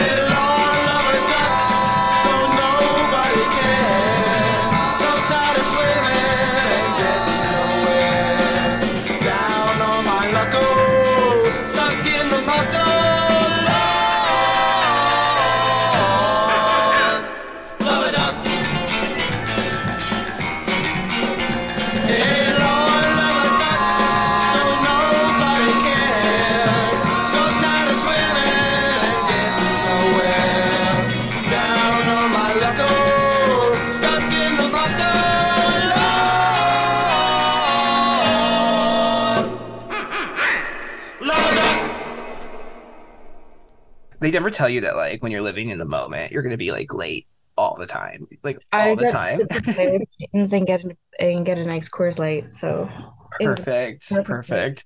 I used to be such a punctual person, and truly, I embraced like the perpetual now, and I was like, "Phew, I'm here."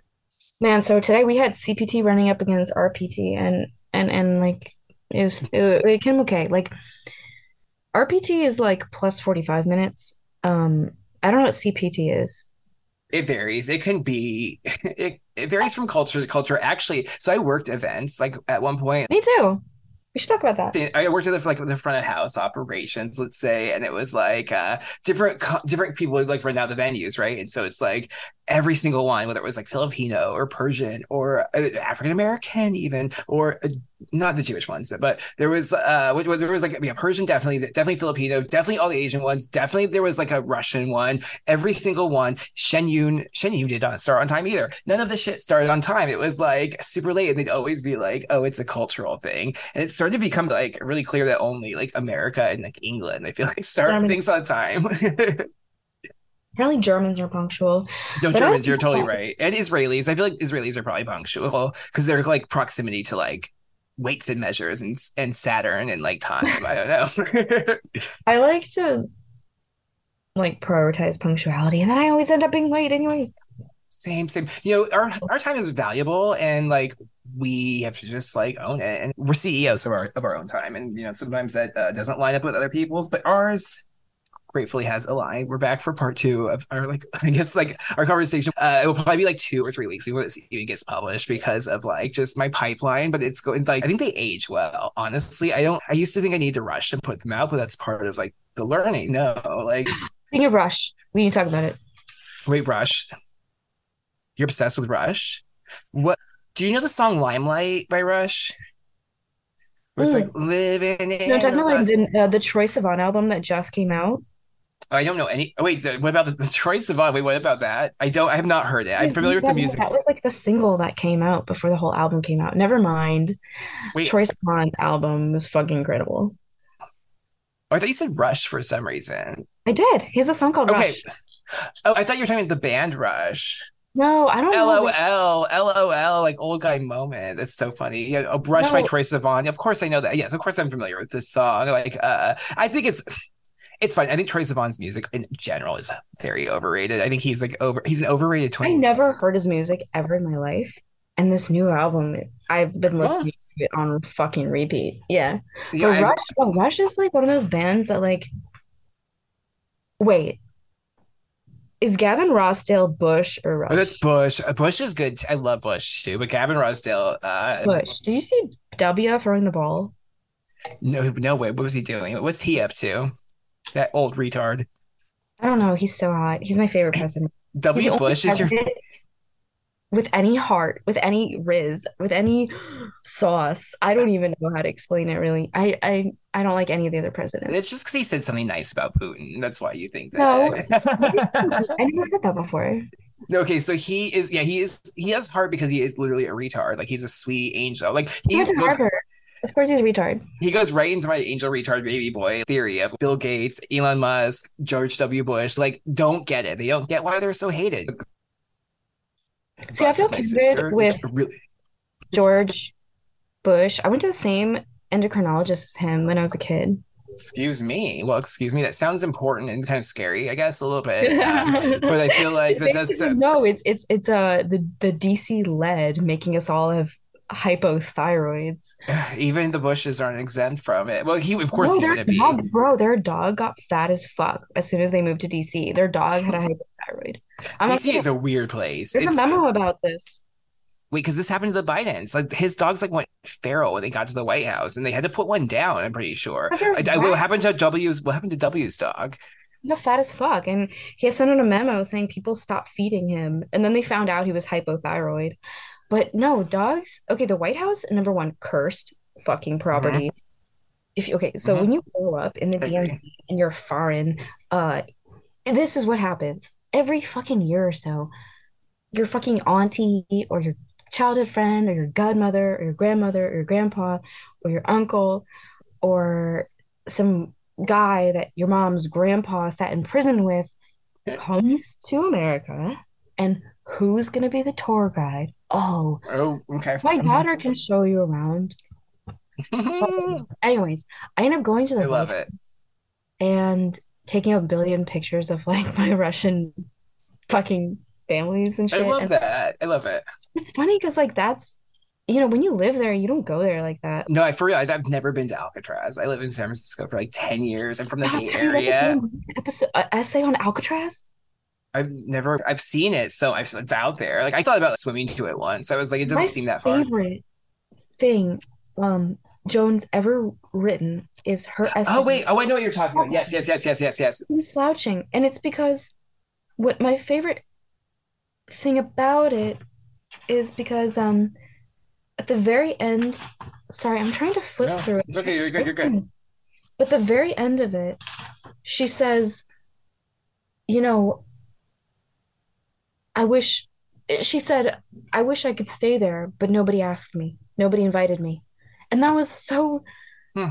I know exactly what she means. Like, so I love basically, it. as right now is occupied by a man and his wife who lead tours and things like that. And she was talking about like the barrenness of it and everything and how much she wanted to move there. And speaking of autism, Joan Didion was classic female autist. Oh She was yes. Oh yes. Go off, everywhere. queen. She talks about being overstimulated. And I love reading literature written by overstimulated people because Hmm. they tend to get really granular, but then they have the most delicious blind spots, which is I hate writers who hit every single mark. I want to see Yeah.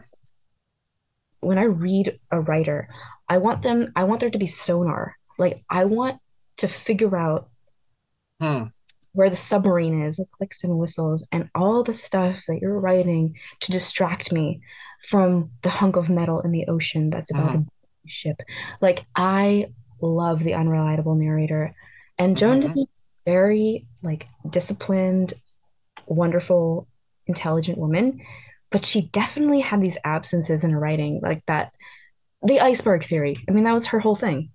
Oh my God, you're brilliant. I love that. That was incredible. Okay. I have to drill in on one. I like have so much trouble because I am overstimulated as well.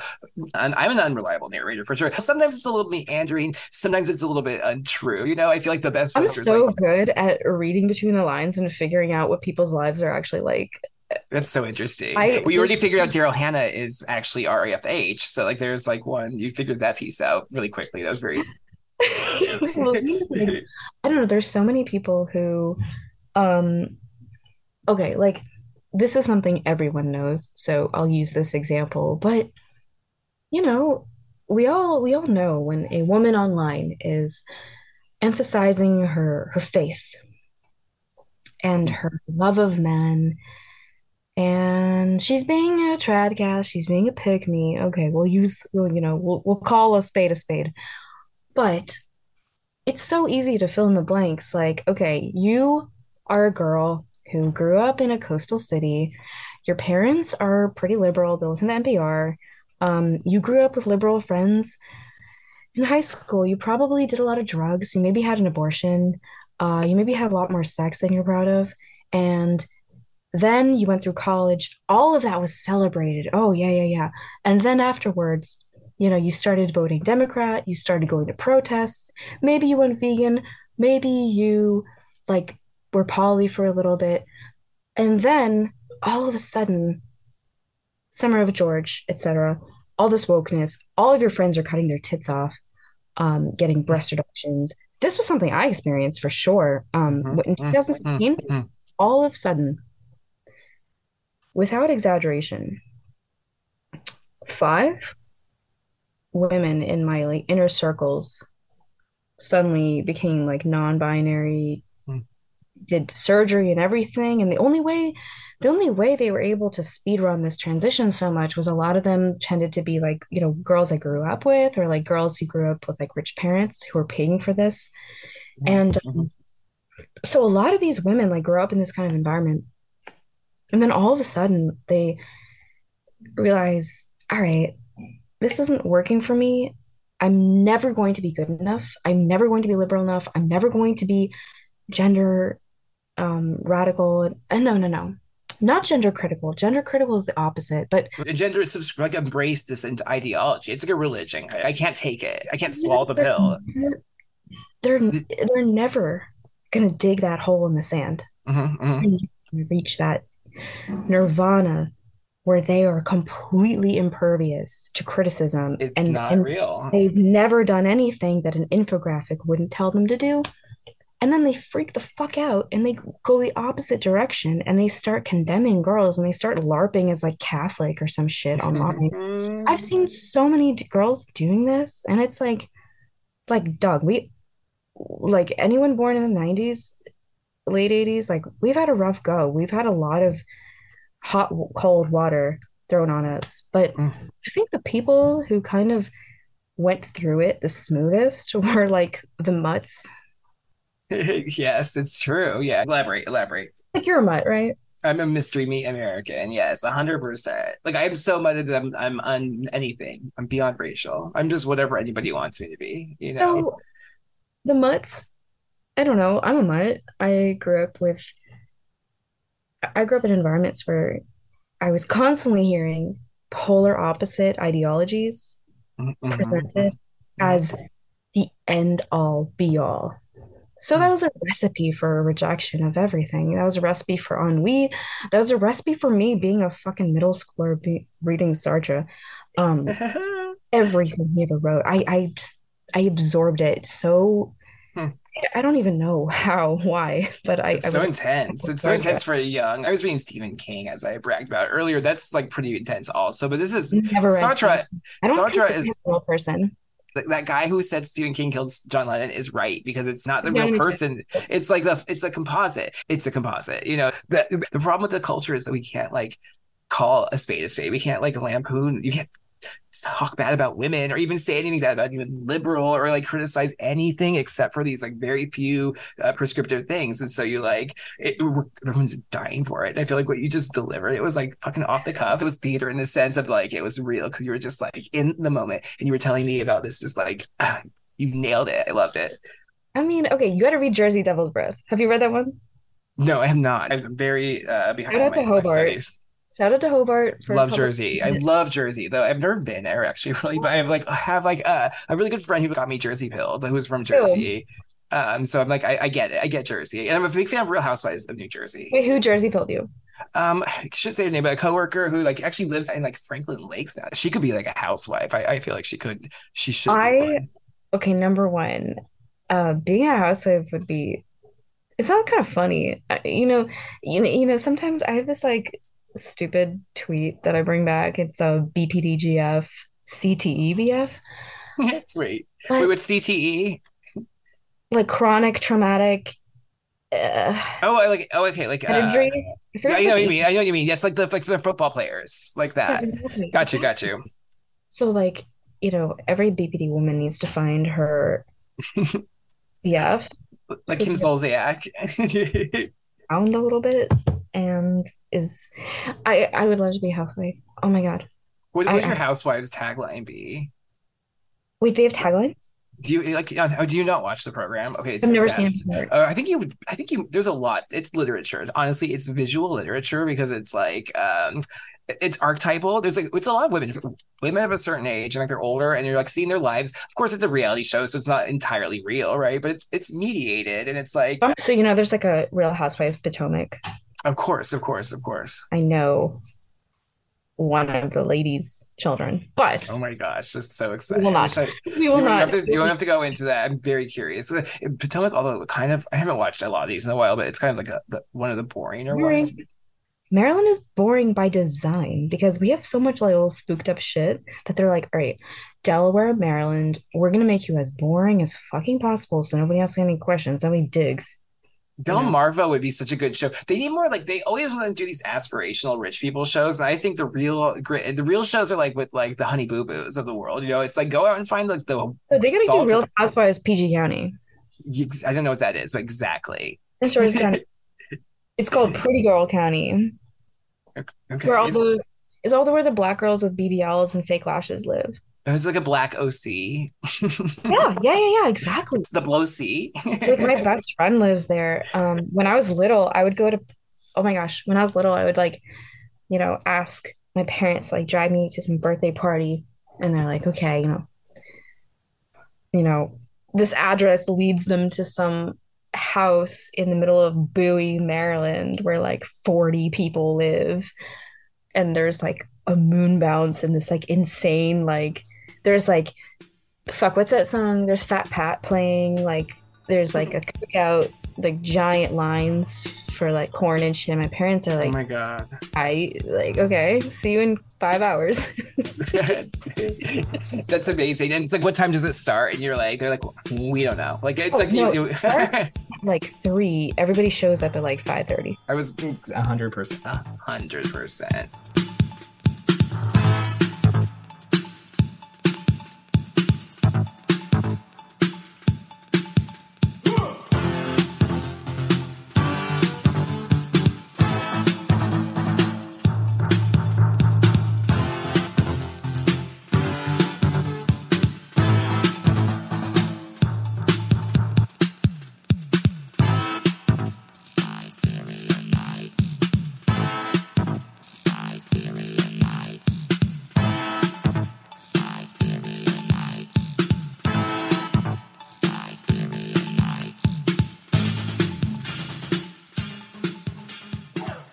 I want to go back to the Diggers a little bit. And what was the name of that guy? I already forgot his name, but the poet and the writer and digger. Okay, so I can't say that, but okay, you can just say it for us. Like his like arc, what you were touching on was really poignant. There's an archetype in the 60s especially, but even today, like a visionary, like an artist, someone who, like I said earlier before, that I feel like have a ability to channel another world through a specific lens. It's like a spiritual gift in a sense to create. And I think there was a lot of artists, musical writer, filmmaking in the 60s, and they showed that kind of ability, but then were either reined in line by their spook parents in many cases, became like bloated rock stars, became completely like fucked up and like drunk and like or whatever, womanizing, like their vices kind of got the best of them. That sounds like the case kind of to a degree with this writer, or they died under strange circumstances. So many 60s artists, especially musicians, like died, like so many. It's very young, it's like the 27 Club, Well, okay. 27 Club is easily explained. Okay, let's think about the giant production companies right now. IP is very expensive. It's much cheaper to buy out a company and get a package deal with all these like Grimm's fairy tales, etc., like Gillian Flynn books, whatever. Okay, old TV shows. Gillian Flynn, I fucking love her. But she's is that Gone Girl? Wait, is that Gone Girl? Gone Girl, Sharp Objects, okay, and Dark Places. Oh my God, career goals. Fucking every single thing she's ever written, except for that one short story called The Grown Ups, has been made into a major motion picture. Okay, get your bag. Kerching, exactly. Go. If she's not already like a plant, if she's not a plant, like sometimes people wonder. And she's so cool. Like she's a hot little ginger. Like good for her. With a lawyer husband and 2 kids, living in Illinois, minding her fucking business. I love those kind of people. I love those kind of people. Twitter, but she doesn't say bullshit. She doesn't say shit. I love people who don't eat it. Jack shit about Palestine. Thank you. Shout out Jillian Lynch. I'm a fan of the pod, I think, actually. She's probably listening. So hopefully better be. But basically, I think so with Brodigan, I think he was a very special person. And I think, okay, so like I was saying earlier, about, this like very skeptical attitude towards writers that Russians have. Sorry. Like there's a lot of like writers tend to be like overly sensitive, a little bit solipsistic, a little bit not idealistic, but a little bit like repetitive people. Okay. There are certain categories. Okay, there's Bukowski writers like Welbeck who are fucking repetitive. All they can fucking write about is, oh, I went to this party, got my dick sucked by this fat girl, like whatever. Okay, because they're in a stage of arrested development, whether they know it or not. They're in that stage. Like both of those men are caught in like a cycle, a trap of like addiction or womanizing, whatever it is. They can't progress. Uninteresting their lives are. And a lot of contemporary writers who write autofiction fall into this thing where like, Fair enough. I'm sorry, but you're fucking deluded about how unique and interesting your life is. Okay, like please like come up with a story. Yeah. This diary entry isn't gonna do it for me. Give us a shot, not a pint, Bukowski. Exactly. Exactly. I agree. And there are other writers who are like Kafka's and um Kafka and Susanna Kaysen, who are those like highly sensitive people who are like shake, Emily Wolf, all those people who are super sensitive people and like write those are the true graphomans. They're so lonely because they don't get along with human beings, so that they like get into their diary and they're and scribes. just drown in there. They're Do you like have to- literal scribes, like they're connected to something else. They're not human. They're like something else, like oracles. It's like they have there's like a class of oracles or like Okay, Dick. whatever. So Philip K. Dick admits that when he wrote A Skinner Darkly, it was a very different experience for him because this was after he was in recovery. So he was at Escalade in rehab, and he also spent time at the Lexington, Kentucky drug farm. And so when he wrote A Skinner Darkly, it was extremely autobiographical. It was about the divorce with his wife. His wife helped him write it. She was a co-writer of this novel. And in addition, he had a female editor who I really need to remember her name, but she cut the book apart, scissors and all, and created a cohesive novel. And he said without her, this would have been like almost like the exegesis or the exegesis. Yeah. His exegesis, his kind of unfinished ravings. So there is a type of writer that are very prolific, but they need a fucking good writer to cut them down when need be. And there's so many types of bad writers. That type that you're describing is literally me. And I've been thinking about how my ideal situation, I do write a lot. I don't publish much of what I write for a variety of reasons. The idea of like a writer that's like the writer plus the editor together forming like the writer is such a fascinating idea to me, where it's almost like a band, like almost, how like there's people come together, or a pop singer, right? Someone's writing the songs and they're singing them, but it's Britney Spears, right? There's all these people under the hood kind of making it happen. Like I want to shout out people under my hood. Please. Okay, so number one, the two people who like made publishing with AppCon, just like I am so lucky. Most people don't have this experience where the first book they ever publish is with people that they trust and people that will not censor even a hint of a word. People who whipped me into shape without ever making me feel like I needed to curve to an audience or add something that wasn't me or subtract something that was maybe a little bit superfluous to the plot, but not superfluous whatsoever to the book as a whole and sort of like getting to meet me as a writer.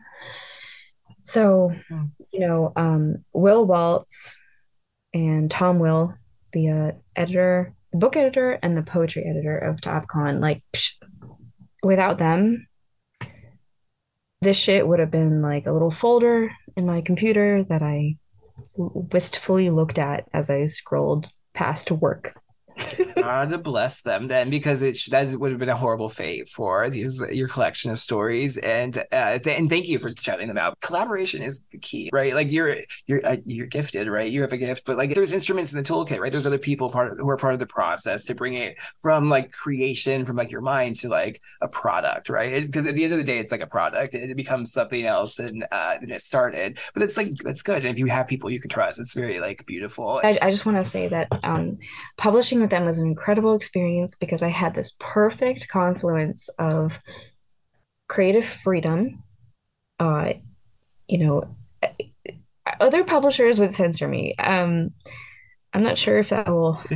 Can I say, wait, there's a story, I haven't read it yet, but there's a story that had like extensive footnotes, and I was just like, my heart started like fluttering. I was like, oh my God, because like I thrive on like insane footnotes. Like I love a complicated, insane footnote. Do you like The Brief Wondrous Life of Oscar Wilde by Junot Diaz? I'm really like uncultured, so yeah, no, I don't know it. The Footnotes novel, and I think it's great. So Juno Diaz got this really interesting career arc where everybody loved him. He was like an America's sweetheart, and then everybody hated him, and then he got Me Too'd, and now people don't really talk about him, but I think he's great. I always recommend his work to people who aren't huge readers because I think that like he has a great cadence. He's never boring. His characters are really like they're people you know. I mean, at least me because I grew up on the East Coast and I'm familiar with Mm-hmm. things like that. But all of his characters are like Dominicans who immigrated to Jersey.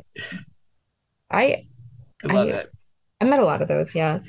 But I the footnotes to me was that story you're talking about is called Yvonne's Nightmare. And Mm. I so maybe like a year and a half ago or something, or maybe a year ago, but um my my boyfriend at the time and I like we were like kind of just like having like a tipsy fun little night and we pulled out Brothers Karamazov and I opened it up to chapter 3, The Sensualists.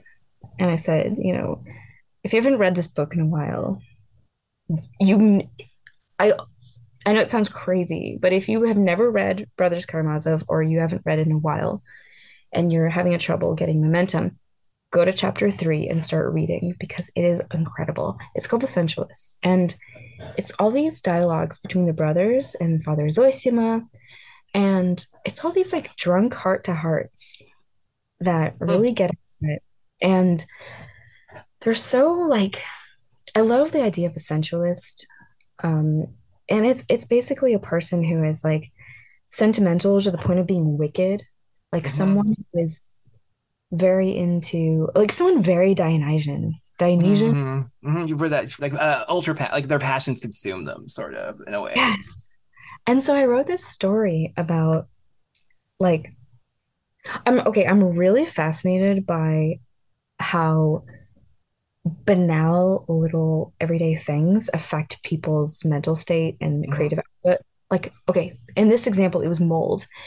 The protagonist, the speaker, is a grad student who's teaching a class in a basement where it's moldy. And this is shout out to my alma mater. I will not name it, but I took a couple of film classes in the moldiest basement of all time. Remember, like, oh, I've been around moldy people. I've been around a moldy coworker. It's a whole thing. Like people who were so moldy that like their lives were so moldy that they were moldy. You know what I mean? Like mold is such a only mold. read about moldy people. Did you see that? I think I posted this retweet about EMF and like mold, like houses that like have high mold have high activity of just like electromagnetic like frequency. Like it's like mushrooms, how like mushrooms kind of talk to each other. Mold has like a communication. It has a radiance. It has an emission. It's fascinating. So I yeah. believe in microtoxins. I believe that during certain periods of my life, I was being sabotaged by Uh-huh. mycotoxic pathogens. 100%, 100%. Like we would die if we went to like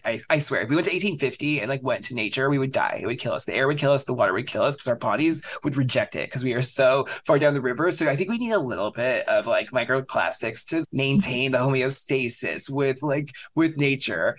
And also, again, it's all mental. So it's like, yeah, awareness of it is combative of it in its own way. Just the knowledge that these things can hurt you, you can actually fight back by knowing that. I I definitely agree with that. I think that there have been times in my life where I've been kind of sickly and we were talking about working events. I got a stipend, campus living was kind of nice. It was kind of easy. I it was really nice. I did have an additional job. I've always been a little bit like I don't relax. Like I need an income. I'm not the Same, kind yeah, of like same, yeah. unemployed person. Like I Mm-hmm. always need to have a side hustle at Same. least. But I do remember like feeling sick, like physically and mentally, and wondering like, people kill themselves on campus all the time.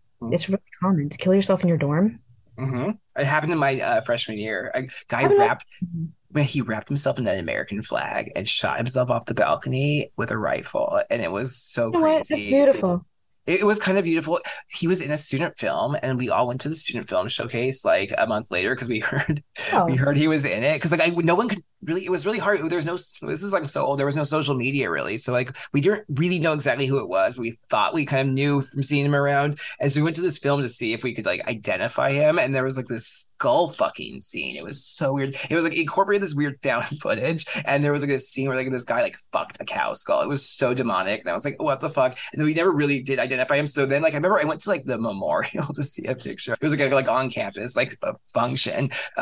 Anyway, yeah, there was free okay, okay. appetizers, so I went. This is making me think like we, we have so much more to talk about. What's interesting that you said you worked events in college. I did as well. I worked events like in college. That's where I started my event career, I guess. It's because you're cute.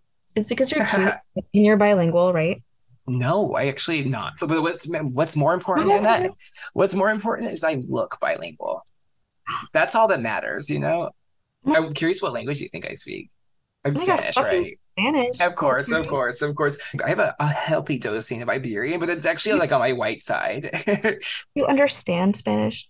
Of course, I took Spanish. And people think I'm a race trader. They think I'm like a race trader. And I'm like, I'm not actually one of you. Like, I'm sorry. Like, because they're like, you're one of those who don't speak Spanish. You're one of those, Okay. I'm not. I think that white Latinos are like a mystical people. They absolutely are. Well, they're Iberians are. Well, all peoples are mystical, technically, I think, at the end of the day. Definitely. You get to the thing. But no, you're right. You're right. Well, you guys have something special. Like if you meet like a blonde dude named Carlos, like listen up. Listen up to what he has to say. Okay. He's some kind of prophet, starseed shit. I can't explain it. I can't explain. I think keep an eye out. Is a supercharged area. Like I'm a knitter and I only buy yarn from South America. I don't fuck with any other region of the world. I don't care where yarn comes from. It needs to come from South America. Anything else, I wear it. I don't feel good. Bad vibes, headaches, itches. Fascinating. What's up with that? There is a new age theory that like the planetary center of like spiritual magnetic energy used to be in like Central Asia, like near Tibet or whatever, like in the Himalayas, and now it's moved to the Andes. Exactly. It's Peru. That's part of the orange vibe shift, I think. Everybody spent all their investment in going after all those secrets of the East. After they got misdirected about the whole Egyptian thing, that's a whole other conversation. But like, there's this whole like obsession with like Russia is the third Rome. Russia, and I think so I won't maybe even publish this because these are personal cosmology theories that I don't talk about often, but I think that there is something to Siberia. I think beyond the north is like there's like a gateway, and there's like a whole thing going on up there. I have deep connections to Siberia. Okay. The Ural Mountains, I love the Ural Mountains. I'm obsessed with them. Are you fucking kidding me? Do you know this prophecy? No.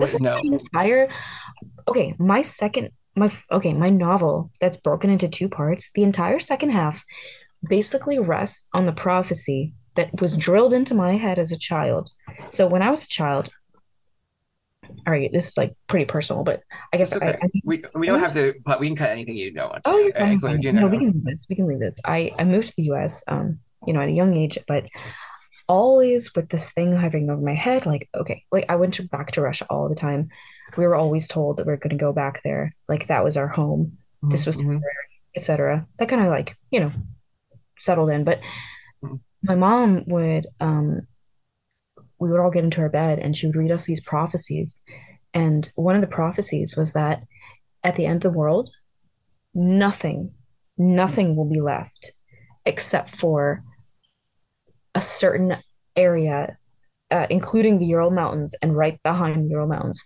That's going to be the only area untouched by destruction. Okay. Which is like Edward Casey. Is it Case or Casey? I think I've heard both, honestly. I've written an entire novel about this. I wrote two different novels and I decided to merge them. I can't. I'm so fascinated. I think that the nights come like, like there's nights, sometimes like intergalactic nights, but like planetary nights, and they come from beyond Siberia. Actually, it's like literally it's my job is to go and find these people to like cast as the knights. Like I'm casting a real life novel, kind of. Do you know what I mean? And so it's like they come from the Siberia. They're Siberian nights. Like they're coming. So it's so interesting. I can't wait. We elaborate and shit. I'm fascinated. You're right about the Andes. You're totally right about like just I think that which is like a I don't think like South America existed until like 500 years ago. Like I don't think it was like even a place. I don't know. I'm questioning a lot of things about the timelines. And I feel like it's new. A sense of placidity and purity that permeates South America in certain valleys and areas. There's this incredible film called Monos. I'm uncultured, but please, I can learn a lot from reading a description of a film because I'm that good of a film student. It's like a 2018 film, and it's incredible. It's about a bunch of these teenage gorillas, like GUE. Sure. And it's a post-apocalyptic environment, and they're all tasked to protect one of the last cows. And they're kids, they're teenagers, right? So chaos ensues. And I don't want to give anything away, but it is such a simple, incredible film. It's so enjoyable, and it's so like it really makes you think about okay, what is the world going to be like in 50, 70 years? Skin in the Game was partially inspired by that. Skin in the Game is one of my dystopian short stories that everyone's in this world, this competitive cutthroat world where they're trading in skin and body parts. It's really disturbing. That's what we're going towards because everything is kind of like human beings are becoming like products and like that's what pharma and medicine have become is just ways of everything is ruthless. A pound of flesh, it's all pounds and pounds of flesh and blood. They love blood. Everything is what? Wait, what did you say? Everything is worthless. It's worthless, but it's not. The only thing left that has value is human life. This is true. It's perspective. You can extract meaning and value from any place. Even if you were put into like a prison and forced to stare at a wall all day, you can find beauty in it. I believe you have to. You of course you do. Of course. I can't wait for you to I'm excited to read these. This because you're gonna feel so GameStopped. God damn it! Again, this keeps happening. It's Pinchin' Part 2 all over again. I'm just like, God damn it.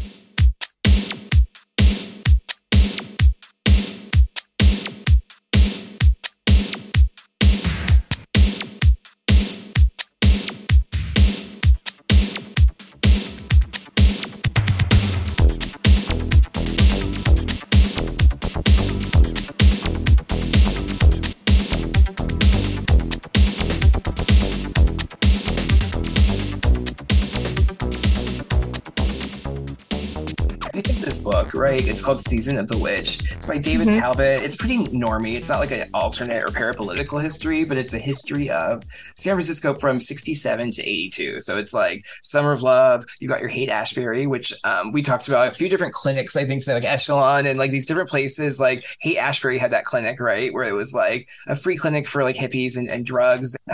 It's the model for like what we have now with kind of a lot of the interventions that like governments are doing. But it's an exacerbation of the problem, right? And it's a recruitment ground for intelligence. Charles Manson went through the Haight-Ashbury clinic, Exactly. I forget who it was. In Program to Kill, which everyone needs to read, they describe one spook who he claimed to have cancer, but people who saw him in the clinic said he would just sit in the waiting room for a couple hours while his girlfriend waited outside and then come back out. All this fake shit. The whole thing, Operation Midnight Climax. He doesn't talk about it here, but that's that famous thing. There's a house in San Francisco. I've been over by it, and I think this operations where they would do these parties where there's like a mirror, right? So the intelligence officers are drugging people surreptitiously. They don't even know what's going on, and they're being observed behind like a hidden mirror as this like these parties would go on for ops for research. That house is like. I think the house is near a cave. I think there's a tunnel from that house. I think there's this canyon near that area of the city. And it's a really random spot where there's just like trees where it's like allowed to, very few spots in the area are still like nature, right? It's like very densely urban near North Beach and such. And it was like, there's a canyon. And I have a theory because I already was like, there's tunnels in Nob Hill. I like had this whole theory, and then there are tunnels in Nob Hill. I discovered that they've been found. So I think Lana's chemtrails and tunnels shit. She's so fucking based. Let her speak on it. Let her speak on it. Speak on it. And what a brilliant, like, I just love Lana as an example. It's like you can get better as you get older, that you can get, like, you can actually, like, age into something quite beautiful. I'm obsessed with her poetry book. She needs to write a novel and she needs to make a film. Anything she puts out, I will eat up with a fucking spoon, you know? Yeah, I do. I get it. Yeah, I was gonna say like a podcast, but it'd be so silly. And no, we don't need that much of her because I think when she tries to express herself is like in real terms is when she gets in trouble. Like her Her question for the culture, question for the culture is like so she did clunky. nothing wrong. She did Nothing wrong. No, I totally stand by her Right. as always.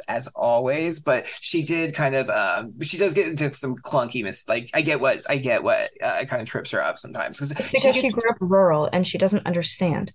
If she grew up in like a city, she would be born with all the right ways to phrase XYZ, but she grew up in Lake Placid. Do you buy her story of being born? Like she's really is truly a salt of the earth. She's not a rich girl. No. As me neither. And I wish she didn't even weigh in. I think her father was a financial abuser and she did have very limited resources growing up, but I don't think she was poor. I don't think like, yeah, and that stuff is like the only reason I think it only really ever matters because she truly has talent, right? Like she clearly has a gift and she's really spiritually endowed as well. Whereas like someone like Lady Gaga's like sold her gift. I feel like she had like a really good gift and she did come from a means, a good background too, but kind of just became this like he's trash. Total trash sellout, right? Lana's aged into like something like she's like gotten better with time. I think all of her music gets better. Lana's like a Bass Pro bitch. Like I love her. You know? She's both. Like right, she's both. Like she's Bass Pro and she's like she's BLM. She's like both. She's all of America. Like she embodies like her body is a map of LA, dude. Like she is like all of like the world, and that's everybody in it. East side, west side. Like an angel. I love her. I love her lyrics are so deep. I don't know. I want to do a deep dive into that. Maybe oh my god! Right now, all I want to do is like go and like watch. Oh my gosh, what's that short film she did? The beautiful one, Bel Air. No. Oh yeah, she did something. Okay, Tropical. I liked Lana Del Rey a little bit, but I didn't thought she was kind of overrated. Was not a huge fan of hers until I liked a couple of songs until the and Norman fucking Rockwell era, and then I completely flipped and was like, oh my god, I love her, and I still like some of her older stuff. I go back. I actually knew what I really liked was that one before Lust for Life that like people didn't like that much because that's kind of like proto ultraviolence. I had this job I absolutely hated. I won't dox, but it was right downtown DC, and I would sit on the mall and at like 6 a.m. and cry and listen to ultraviolence. Like mentally prepared to go into this job where I was so useless. I was so much younger than everybody there, and there are a bunch of Czech people working there who really bad Russian, and I was hired as a translator, and they would always like doubt me, and I'm like, I'm sorry, you're fucking Czech. Why are you the authority on like Russian grammar right now? Fuck off. And every single day there would be this process of like them nitpicking me, and then my main boss saying, yeah, everything she wrote was right, everything she did is right, whatever. Nightmare. And I would just like sit there and listen to Lana and like cry and like be like, fuck. She was so real. She's the like mother spirit of the world. She was there for you when you needed her. And chemtrails hit like during the pandemic, and I remember like one of the best days of my entire life was the first time I ever heard chemtrails, like White Dress. Oh my god, damn. I was sitting alone like at a bar, and I was working on my novel, and I just felt so nice. I felt so peaceful. I had just like hung out with my friend all day. We were doing really hard work. We were like tending to the beehives. He's a beekeeper. That's so cool. Tending to the chickens, tending to all the animals. We went on a hike, and we had just like really nice, pure day. Like this friend I've been close with for a decade. Actually, no, we've known each other for like 12 years. And it was beautiful. Like Lana, she just evokes so many beautiful channels. It's true. She was you mentioned her from being from Lake Placid, and it was connected to nature. You can tell she's very connected to nature, and I think that was some of like it was part of her gift. I think is that she was like not a city girl. You're totally right, and I think we need to protect Lana at all costs. Like she should not be hanging out with Joan Baez is her granddaughter. Like, but she's not a Joan Baez. Lana's a successful against the odds. They want to keep Lana down. They've tried to keep Lana down since the beginning. They continually try to but she has an empire. She has her own lane. She doesn't need radio hits. She doesn't need to be fucking anything. Everyone loves her. and she's tapped into that zeitgeist too, that kind of underground, that feeling of like beneath the veneer. I feel like she Like, drinks I think Lana has this power. Chachlushka coded. No, absolutely. And it's like, well, like Bob Dylan, I said Kabbalistic earlier too. It's Bob like that Dylan loved ability, her. the references, like she's using the language of America and of music and of like lots of like references to kind of blend them together in her own kind of Whitman expression. Nabokov. We what? Whitman Nabokov. Oh, that's right. Oh, that's okay. I'm familiar with this. That's, oh my God, Russian American prophecy tattoo. She's tapped into. Well, I guess we'll see Lana at the camps or whatever we build over in Siberia. Okay, Well, not camps, not camps. I love repost. Yeah. Oh, yeah. Also, see you at the camp. Me and No, but you. it's gonna be a beautiful crystal cathedral palace. It's gonna be like these amazing, like it'll be so beautiful. We're gonna have these. They'll be like Russian, kind of like the domes. What I love about Russian architecture is it's weird. It's like so different from the West. So it's got like the I don't know, like those like kind of weird dome type things. I think they'll be like crystal domes. And no sitting, no pews. No. We'll live in them too. It's like they'll be like where we probably have to stay. They'll be like chalets because it'll probably be like a lot of. I don't ski, but it'll probably be like ski vibes. I'm inspired to send you the second half of my novel about all these prophecies because I feel like you're tapped in. I will read anything you share with me, Anna Krivopova. Oh my God. That's a horrific. I just said it like you say it. Okay, so that's a problem I have. I infect people with like my patterns of speech, and so you may never be able to say your last name correctly again. And now it's my bit. At least I feel like I'm just gonna just have to be screwing up your name. I did bring up this book, Season of the Witch. I'll just tie it that thread that we started 500 years ago, saying it's a history of San Francisco, 67 to 82. It's really interesting.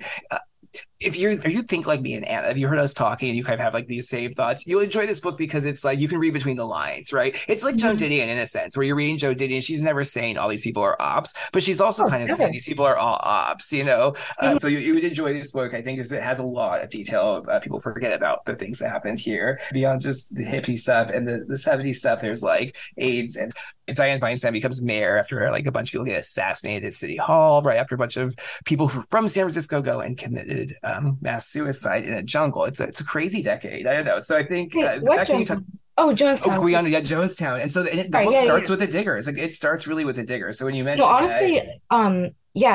Jimmy like Falun Gong, huge fan. So he has like a catchphrase. Everything goes back to Jonestown. I think everything goes back to somewhere technically. I mean, you could pick anything, but that's a fair enough thing because I think Jonestown is a very good model for the 80s, like kind of crack crisis. I mentioned Vietnam. Vietnam had a huge impact on Black men. They came back really fucked up. And then I think the COVID situation in some ways, it's the original 15-minute city, right? It's Jonestown, the smart city. Oh, no, they it's like I said earlier, it's never about ideology. There are all these like really practical reasons that fall, and a lot of it is like the healthcare industry and pharmaceuticals. But that's full circle. Exactly. No, and as I always say, the beliefs are secondary to like the reasons that people have the beliefs are what actually matter, and like your political beliefs are symptoms. They're just little. Oh, I totally agree. You got to read Jersey Devil's Breath. It's all about that. I cannot wait. No, and I'm such a fan. I feel like I guess I should plug the book again because it's like what we do around here. It's called Incurable. Am I saying it even right? Graphomania? Am I even saying that word right? Incurable graphomania. Incurable, which just sounds terminal. It sounds very, very serious. And I actually hope there's no cure because I think I hope you suffer from it your whole life because I think it will benefit the world if you continue to deliver these stories, which I'm only beginning to dabble in, but I will continue to read. From AppCon. I should actually plug them too. Shout out AppCon. Thank you for delivering this. It's a beautiful book. It's like, who designed the artwork? It's gorgeous. Okay, so this was a collaboration between Will Waltz, who's a book editor, myself, and then Mark Wadley from Bruiser magazine. So Mark came up with a lot of prototypes, and we kind of went back and forth, and then the eye shape idea came to me and we kind of streamlined it to that. But basically when we went to Mark with this, I said, it's really important for me to kind of channel this like 60s Polish op art penguin classic vibe, and the blue color is the most important thing. That's my lucky color. That's like a big spiritual thing for me. Very Mother of nice. God Very comes up. nice. Very nice. This is a great color scheme for sure. Because every important color has its counterpart. Like the orange vibe has its weird green. Oh, wait, I wanted to mention this. That monkey. What's his name? Chapashu. What's the monkey you shared? Shibura. He's like a crocodile friend, right? Like he's like found by like a lizard or something, like a Oh, dragon. yeah, Женя, sorry, Крокодил Гена. It's like And I, orange and green scheme. I saw that and I was like, oh, they're oh, like orange and green. Those are the complementary colors. It's super fascinating. Anna, where can people find you? What should people know about you?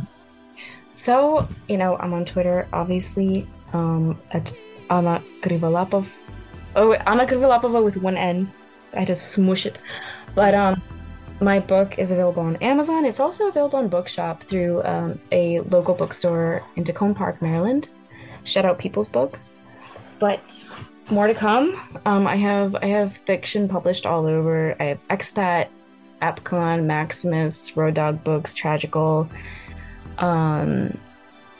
Probably a bunch of publications I'm forgetting. I'm sorry, but Well, good. Can we get your book in like City Lights? I want to go. I want to go. Is that cool for me to go as your ambassador and like request they stock it? Like, how does that work? Because I feel like you should absolutely be like in. I want to see it on the more shelf. brick and mortar I'm in, the better. I would love that. I would love that so much. That's the Let's goal. get it. Let's get it happening. Anna, Definitely. you are such a delight. Thank you again. I'm so happy this happened.